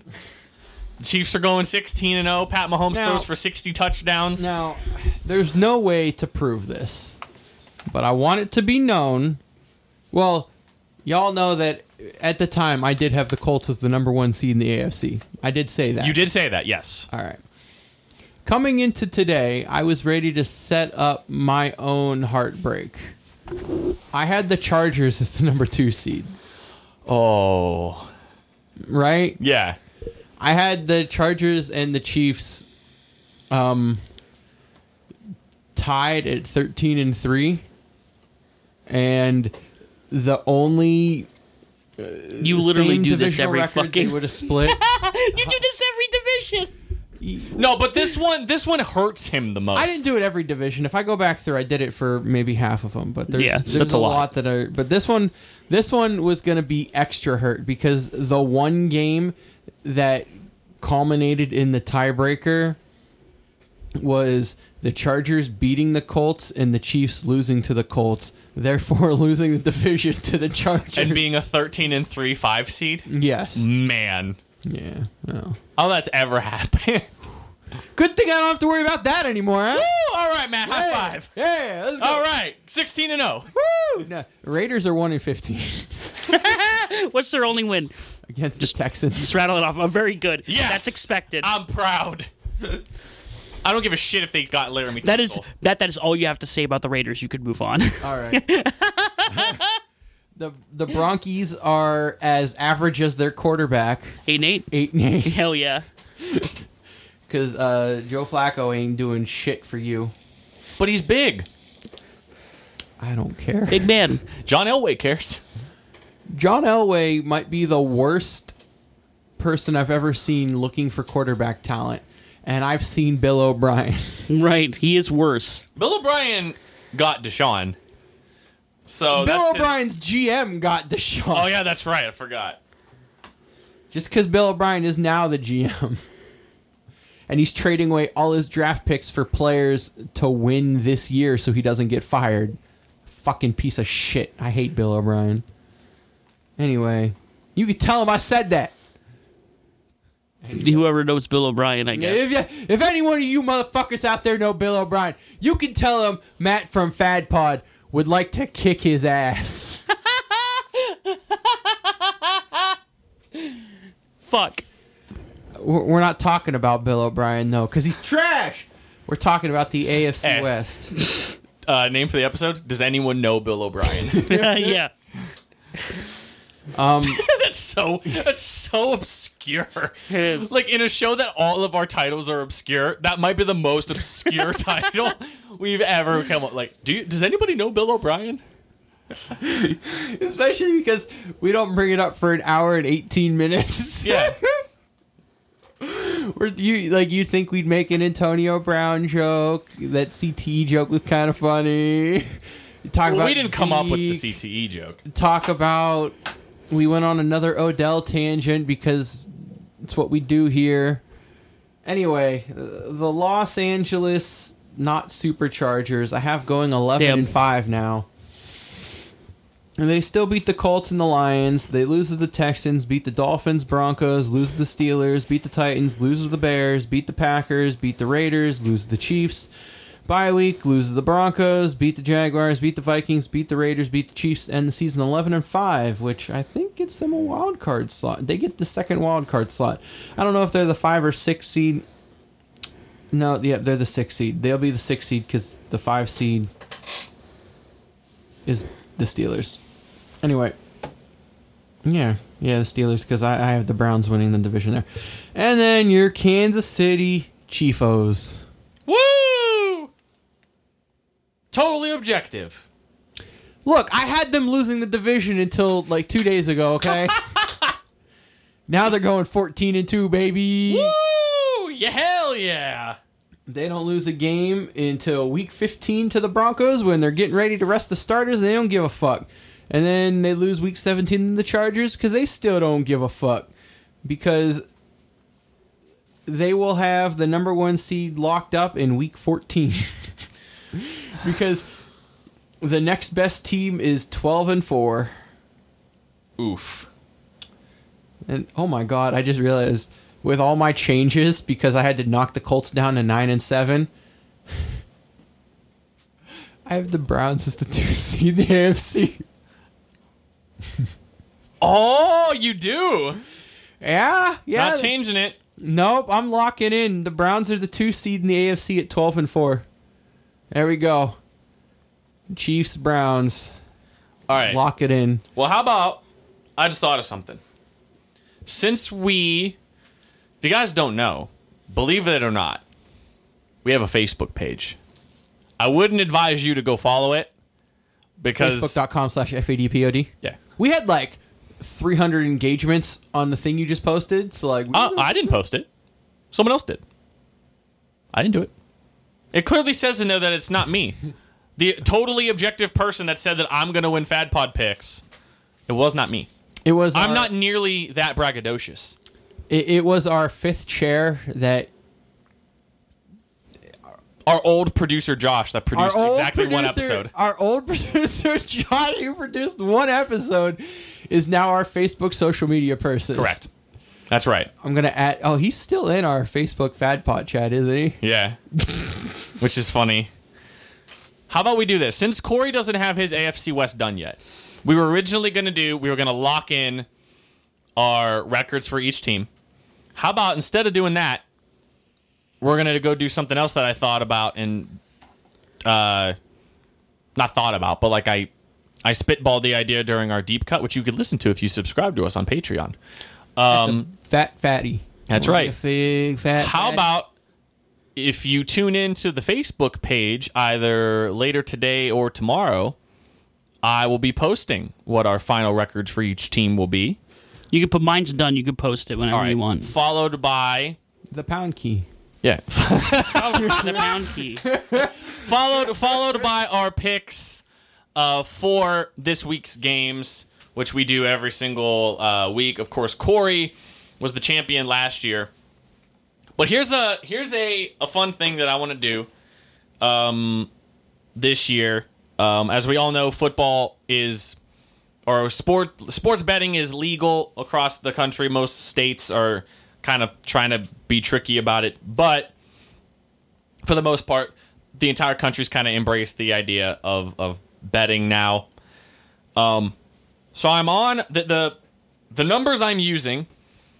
In case any of you want to follow along at home, are the lines that have been posted by NFL.com. I'm sorry, by ESPN using their Pigskin Pick'em game. I don't believe any of them have changed. At least as far as when I originally locked my picks in. But I'm going to roll through the numbers, okay, for each game. Okay? Both Matt, Justin, and myself, and Corey, all are attuned to this type of stuff. I mean, obviously, Matt works in a casino. Justin Corey works in a casino. Corey works at a casino. Justin has a crippling gambling addiction. And his 2 friends work at a casino. Yeah, his 2 friends work at a casino. So I'm just going to roll through the numbers, okay? Uh-huh. And I want you guys to each pick 2 games. Are we gonna do our own Stone Cold Lock of the Century of the Week, but FadPod? Well, no. What I want you guys to do is I want you to pick 2 games that you're going to be like, are you kidding me? That's what the number is? And then you're going to pick 2 games that you were like, I will not touch that game. Like, it's way too close. All right, hold on. Let me bring up. You said it's on ESPN? No, I have it here right in front of me already. Oh, okay. But if you want, it's on the Pigskin Pick'em, if you can find it on the ESPN Fantasy app. I don't know if you'll be able to. You might just have to download the app. Oh, I only have regular ESPN. I don't fucking have ESPN Fantasy. All right. So here we go. We're just going to go straight down the line, okay? Okay. Falcons and Vikings. Yep. Falcons are plus 4.5. Bills at Jets. Bills are plus 3.5. Titans at Browns. The Titans are plus 5.5. I really like this app, by the way, because they don't do like single points. Everything's a half, which I really like. Chiefs at Jaguars. Jaguars are 3.5. Rams at Panthers. Panthers are 2.5. Ravens at Dolphins. Dolphins are plus 4.5. Redskins at Eagles. Eagles are, or I should say the Redskins are plus 9.5. Which is the second biggest line next to the other game that I'm about to say is the Bengals at the Seahawks. The Bengals are plus 9.5. Colts versus the Chargers. Colts are plus 2.5. Obviously, that line changed drastically, I'm sure, when Luck retired. Cowboys hosting the Giants. The Giants are plus 7.5. Lions at the Cardinals. The Cardinals are plus 2.5. 49ers at Buccaneers. The 49ers are plus 1.5 in that game. Steelers at the Patriots. The Steelers are plus 6.5. Same exact line for the Texans-Saints game. The Texans are plus 6.5. And then the final game of the week, which is arguably the must-see game now, is Broncos at the Raiders. The Broncos are plus 2.5. I already know my two. All right, you want to know my two? Because I can tell them to you. Your two that are like, this number's really, really good, and bet the team. Yes. What are the two? One, the 49ers. That's insane. That's insane. That's the easiest Stone Cold lock of the century of the week I've ever seen. Man, the 49ers getting points in that game? They're going to absolutely decimate the Buccaneers, okay? It's like Jimmy Garoppolo has a bone to pick, and he hopes it's not his shoulder bone. Right. But in general, the 49ers are going to be a good team. The Buccaneers are going to be a shit team. I don't understand where this line comes from. I mean, Vegas knows more. I get it. Whatever. Vegas. But line makes no sense to me. It feels too perfect. But that's why I think it's perfect. If you're picking the Buccaneers minus 1.5, you're basically picking the Buccaneers to win. Yes. And I don't think the Buccaneers are going to win. No, I don't think they're going to win. Right. And the second one, in a divisional matchup where they always play close, even when like one team is quote unquote significantly better, I don't know how you don't take the 9.5 points that the Redskins are getting. Oh my God, Matt's on so hard. That's such a I took that on my bet. Those are two bets I made. I have two different. For entertainment purposes. I have only. two different ones, but those two are really, really. So, what are the two ones that you would not go anywhere near? I'm staying away from. I feel like the Falcons, Vikings is trap, because even though Kirk Cousins can't beat a team that'll go over 500, he'll play them close enough. I think that's going to be a field goal game. There's no way the Falcons can win that by more than 4.5 points. Mm-hmm. And the Seahawks are a running team. They're a running team. They play clock control. It's very possible the Bengals are going to be one of the worst teams in the NFL. I get it. Who's the home team for that game? Is it in? It's in Seattle. Okay, so it's in Seattle. I still don't think the Seahawks win by 10 points. I think they'll win by a touchdown for sure. I feel like if that line was like 6.5, it'd be, a little different, and I could maybe play it. But it definitely feels like a touchdown game. Like the Bengals, I don't think the Bengals are going to be bad early. I think the longer the year goes, the worse they're going to get. The worse they're going to get. And again, just the style of football that the Seahawks play, they don't play to score fast. They play time of possession, Chris Carson running the ball. They're going to have long possessions, and I don't know. The two that are locks for me is the Ravens-Dolphins. I don't care what the line at any point this year is for the Dolphins. Don't take the Dolphins. Like, you mean to tell me that the Baltimore Ravens, who have a top 5 defense and a really good running game, and Lamar Jackson in year 2 are not going to beat the Dolphins by more than 5? Yeah. Mm-hmm. Like, come on, man. Like, that's just like a layup. Like, if the Ravens are going to have to get struck by lightning, unless Brian Flores comes out and just like, for some reason, this team just plays. I mean, it is Ryan Fitzpatrick. He's been charging up all offseason. That's the only thing I could think of that is going to give them a prayer. They may lose that game by 20. So I think that's a locked game. And I mean, the other one is the Saints, man. Like, the Saints giving up a touchdown at home.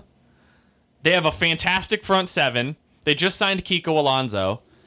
And I understand the text. Oh, they signed Laramie Tunsil. Yeah, you want to know what the counter to that is? Laramie Tunsil's the best offensive lineman on that on the Texans by a mile, right? So you know what you do?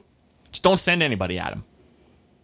What's Laremy Tunsil going to do? Line up on the right-hand side? No. Right. So you just blitz the right side of Deshaun Watson, force him over to his left, and you play contain on the left-hand side. Congrats, you just stopped the Texans' offense. They're not going to be able to run the ball, and they run the ball a lot because the Saints are a fantastic run defense. You got Marshawn Lattimore lining up on DeAndre. Well, I don't think that's a total, like, he's not going to negate DeAndre, but it's definitely going to slow him down. So I think that's those are my two, definitely. The Saints covering 6.5 and the Ravens covering. The two that I would stay away from is definitely Lions Cardinals. Yeah, stay far away from that game. Don't bet the Cardinals for 2 months.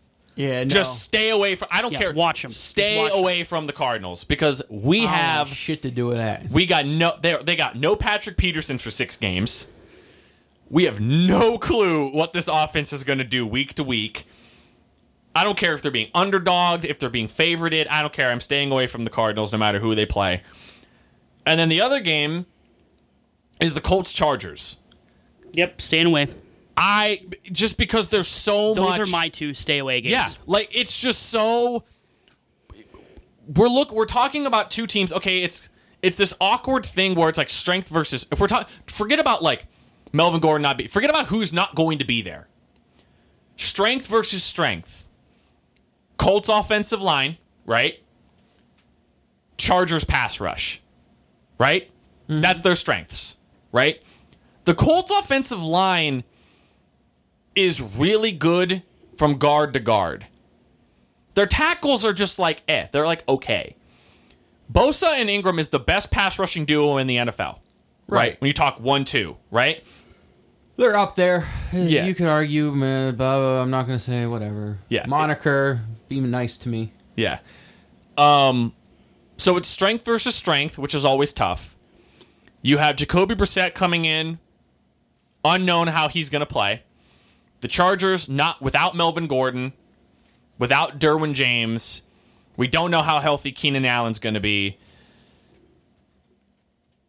That's again, like it's a small line, and I'm not object to staying away from small lines. Like that's not the people like, oh, you're just taking the biggest point spreads. No, like there's a lot of those games that are like small point differentials. And again, I'm just using the Pigskin Pick'em on the ESPN Fantasy app. Like, there's one here. Where is it? Rams Panthers. The Panthers are getting plus 2.5. I'm taking the Rams in that game. Like, I know the Panthers are kind of that trendy pick. Like, oh, the Panthers are going to be healthy and this, that. No, I think the Rams at full strength are going to beat them. Like, it's too much of a thing for me. It's not one of my locked games. Matt was dead on with the 49ers. Yeah. I mean, come on, man. Those lines, plus by the way, 1.5 for the 49ers. They're going to win that game by like 12. It's ridiculous to get so that it's spread. not that I'm just staying away from the small lines. I'm just staying away from the uncertainty. That's kind of also why I'm kind of staying away from. Originally, I was really bullish on Tennessee plus 5.5. I'm staying away from that one too. I'm also kind of staying away because I'm like, it's such a the Browns are such a question. Yeah, we just and don't know. They look so good on paper that they could smoke the Titans. But it's also again a strength versus weakness thing. Yeah, where the Browns' significant weaknesses are their O-line, and then the interior of their defense. Not like their defense, like Sheldon Richardson's okay. I'm talking like middle linebackers to safeties because they lost Jabril Peppers. Mm-hmm. That was like their quote unquote their Achilles heel last year. Is teams loved just running up the middle against the Browns because it neutralized Myles Garrett. And nobody runs the football more than the Titans. Well, not many teams run the football more than the Titans do. Yeah. So it's kind of this awkward strength versus weakness thing. But then you also got to look at, okay, the Titans' weaknesses are what? They're corners. Yeah. And Baker's just going to sling it. And Baker's going to sling it around. So it's just a game that I'm like, no. Nope, I'm not touching it. So, but right. those are my 4. So I'm going to give you guys one that I think is like, I looked at it and I was like, really, huh? The New York Giants getting 7.5 versus the Cowboys. Now, I want to there's a lot of really juicy ones this week. I'm like, ooh, I want to lay this one down for you. In the past, decade, 10 years, That's when the 20 matchups. Giants have played the Cowboys, they have lost by more than 7 points twice. And there's been some bad Giants teams in there. This is by no, like, and two of those came in 2017 when the So Cowboys both came in 2017. right when the Cowboys and Giants were closer, I'd say, in comparison. Then but in 2018, their games were super fucking close. Right. When the Giants were clearly a worse team than the Cowboys. Now you're going into this year where the Giants are slightly worse than the Cowboys, but you've had these scenarios before, and then you constantly have, like, the Giants still lose, but it's like 31-28. Or it's 29-24. Their games are always dumb close because it's that heated divisional rivalry. And you always see those. 33-31, 24-31, 41-35, 37-34. Like, are you kidding me? So you're taking... I'm taking. You're they're taking gonna, the Giants. They're going to be close. I'm taking the Giants. I don't think they'll win. No, the Giants will lose, but they'll lose by like 4. Right. Man. And then what's the other one? What if they lose by a touchdown? If the Giants. I win think I know what your 7.5, other one's Giants going to win. be. My other one? I think I know what your other lock's going to be. Because you already said your 2 stayaways are mine. I feel like I know what your second one's going to be. No, my other lock is the 49ers. Oh, it is? Okay. It's for as far as like a for sure lock. Another one I would put it on is either the Redskins. That's such a good one. That's easy. That's a sneaky good in one. My for entertainment purposes only slip. The line was even better. The Redskins were getting 11. They're fully healthy. I know. I was like, I looked at this. Like, This isn't late fucking season kidding me, right? Redskins. yeah. I had I mean, I already had the 49ers and Redskins pegged before you even told me that, Yeah. and our lines are similar. But, like, holy shit. Like, I looked at the lines that I, entertainment purposes only, and I'm very confident this week. Yeah. Yeah, it's looking good, and I like mine too. Actually, the ones I can bring up the ones that I did bet on. The only other thing I'll say. Now on this one, here's my paper. Oh, you're for entertainment purposes only? Yes, on this one now, I did pick the Steelers. Now I don't advise people to do it. That was going to be the other one I mentioned. I actually don't advise the people pick the Steelers, but I did this one to be a little cheeky and see if I can get away with it. What's the line on it? What does that one say? The line on the Steelers one is 6. Okay. Steelers are getting 6. So on mine, I think 6.5. I think the Patriots will probably win by a touchdown, but I want to get cheeky with it and see if it works because I picked a lot of games. But I have the Redskins. I have the 49ers. I have where is it at? Oh, I have the Giants. Okay. We So a also lot of the do- ones that we're all kind of on page with, like we all kind of have like, these are like the top 3, top 4. Yeah, I think the Giants one is very easy. I think. Yeah. But the easiest ones I are think the the Niners and easiest- I Redskins. think the easiest If you want to one- if you want to bet on 2 games and make just like it's probably going to be pretty blown out margins. But if you want to pick 2 games and make like a couple quick bucks, throw money on the Niners, throw money on the Redskins. I think the Saints getting It's a only good one. having to give up a touchdown when there's such significant matchup advantages for the Saints. Yeah, it's an interesting I one think too. is an interesting one. But I also don't like Week 1 Saints. I think that's the thing that people are scaring away. The only other thing I'll say about this whole betting thing is I picked the Steelers plus 6.5 because I think for the first time in the last like 6 years of my life, I actually can kind of foresee a situation where the Steelers win. Like even last year, I couldn't. Like going into that game against the Patriots, especially because we were skidding, I was like, "There's no way. I mean, we're gonna get our fucking asses kicked in this game." I feel like this Game for this not just this game a little bit more so, but this season, when the Steelers start winning and they're in division contention, it's gonna be Mike Tomlin's gonna get on a podium and y'all left. Yeah. I think it's going Yeah. to be the sequence of events leading up to this game are going to be the Steelers having all of this terrible off-season drama, But their hands are washed clean now. right, mixed in with having to hear all season long about how they're not even the second best team in their division, that Baltimore is, and that Cleveland's so much better than them, and Baltimore's so much better than them. And they got to hear that for 5 months. And then their first game of the season is going to Foxborough and watching, literally going to be on the field, and they're going to watch as their actual arch rival. Like, the Patriots are their rival. Like, the Patriots, the Steelers look at the Patriots as, like, this is the team we want to beat.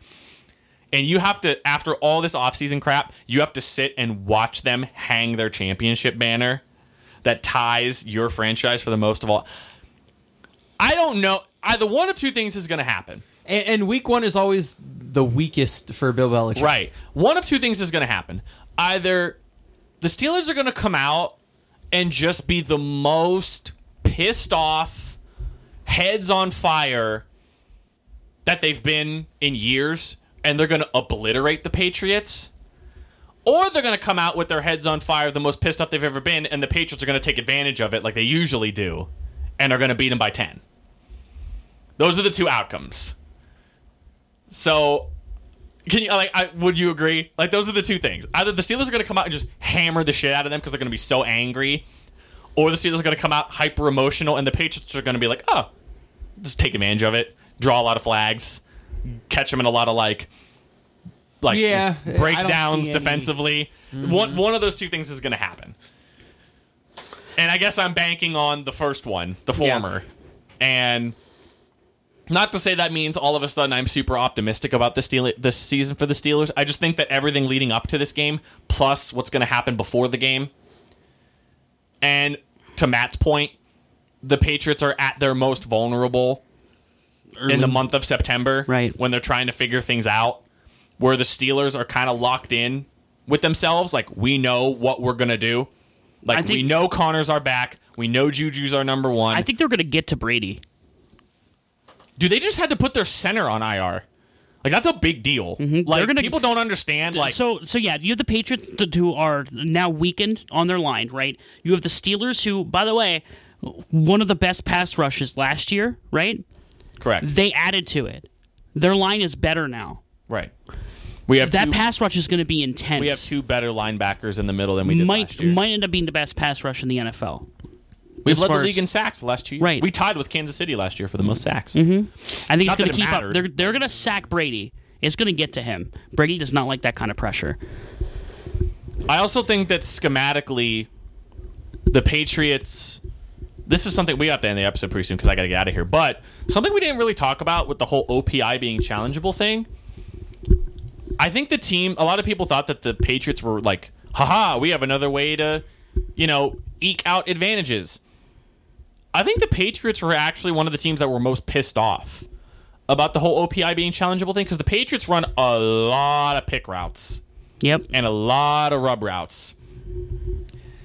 And Bill Belichick is smart enough and he's cerebral enough to know that there's going to be some times where they're going to try to do that, and teams are going to challenge it. And I don't think Belichick wants that I guess you could say that variable Yeah. out there. He's gonna of change like, it. man, like this is a big part of our offense, and Josh McDaniels knows that. You think Like, they're this is a gonna big change part it of up? our offense, and if it gets compromised because teams are going to start challenging it, we got to figure out something else to do.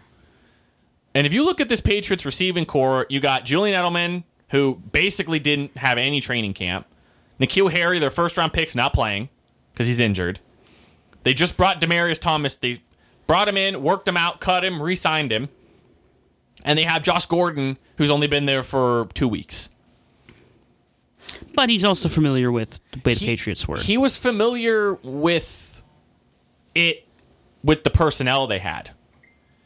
It's a little different now. It's a little different now. Let's see what happens. So, I don't know. Like, the Patriots are obviously going to figure it out, and they're obviously going to go like on a 10-game winning streak, and they're going to win the division. But I definitely think the Steelers a lot of Steeler fans are upset that they drew them as the first matchup. No, it's the best time to draw them. That's the best time to play the Patriots. Yep. Like, that's when you want to play them, in the month of September.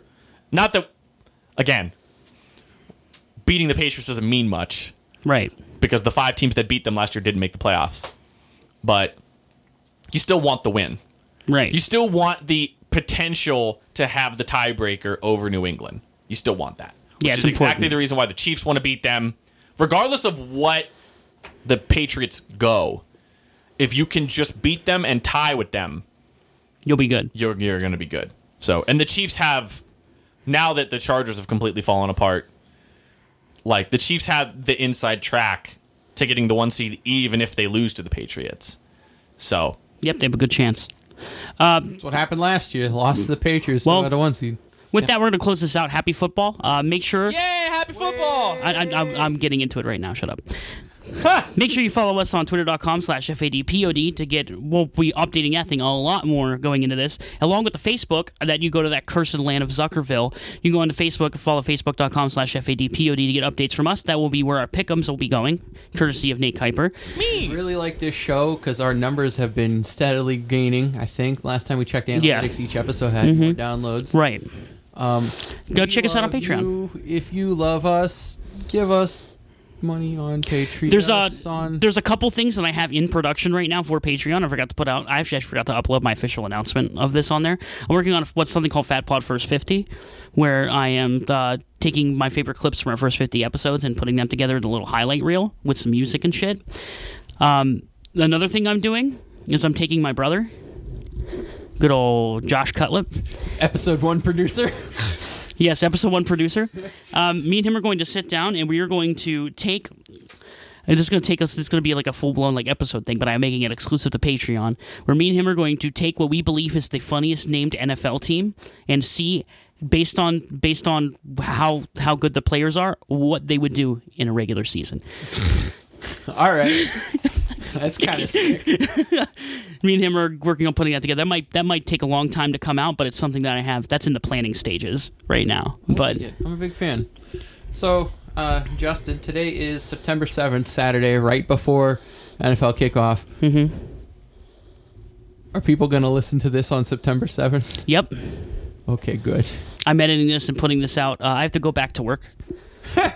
He left work for this. Yeah, I have to go back to work just for like about 20 minutes, and then I'm gonna come back. I'm gonna put it up, and this episode will be live. Like All right. within hours. All right, coolio. That way, after, because then we can, no one can claim our takes are cold or weird or whatever. No. I plan on putting this episode out today. That's why. Especially because, I mean, the NFL season starts tomorrow. Our It next started episode- Thursday. Whatever. We didn't even talk about the Packers-Bears game. Oh my god! There wasn't too much to talk about here. I'll lay this down for you right now. In about here's my That game was Jubby's one drive. 10-second take. Ready? Yeah, nice. Aaron Rodgers' one drive sealed the game because Mitchell Trubisky sucks. The Packers' defense is looking better than it did last year, and the Bears' defense suffocated Aaron Rodgers, who was flustered and couldn't do what he normally does. Jimmy Graham woke up Jimmy Graham caught for one that play. Yeah, Jimmy Graham caught one touchdown pass and went back to sleep. Bears defense still great, gonna be great. Bears offense, bad, gonna be bad. Bears, perfect measuring stick for the rest of the NFL. The Bears, this is my 10-second take. The Bears are going to wax the living shit out of all the bad teams they play and lose to all the good teams they play. So they're going to be the new Kirk Cousins. Correct. Yes. All right, I guess I need a 10 seconds, go. Okay, Aaron Rodgers made a really good look-off throw to save the entire game. Mitchell Trubisky had a couple bad throws, and I don't know if the Green Bay defense is as valid as they were touting, even though they were making fun of Trubisky. Correct. Yes, that's correct. Jury's still out on the Packers defense. They're better than they were. They're better than they were, but I want to see them go up against a quarterback that can complete passes to his right. Right. David Montgomery Everything should went to be the getting left. the ball more. Dude, everything went to the left. Keep that in mind. Next time you watch the Bears, everything goes David Montgomery's to the gonna left. Slot to the left. I wish I could watch the All 22 film, NFL Game Pass, Yeah, when you watch it all 22, when it finally comes available, let me know how during many the games on Sunday. Right. Let me know how many plays from the Bears went to the left I'll let you offensively. I want to know exactly how I'll many. break down the film for you. That's kind of Please. what I want to do this whole season. Come back I'm next gonna be week the with film that. guy. Wait, Yeah. guys, shut up. Corey, what's your 10-second Packers Bears take?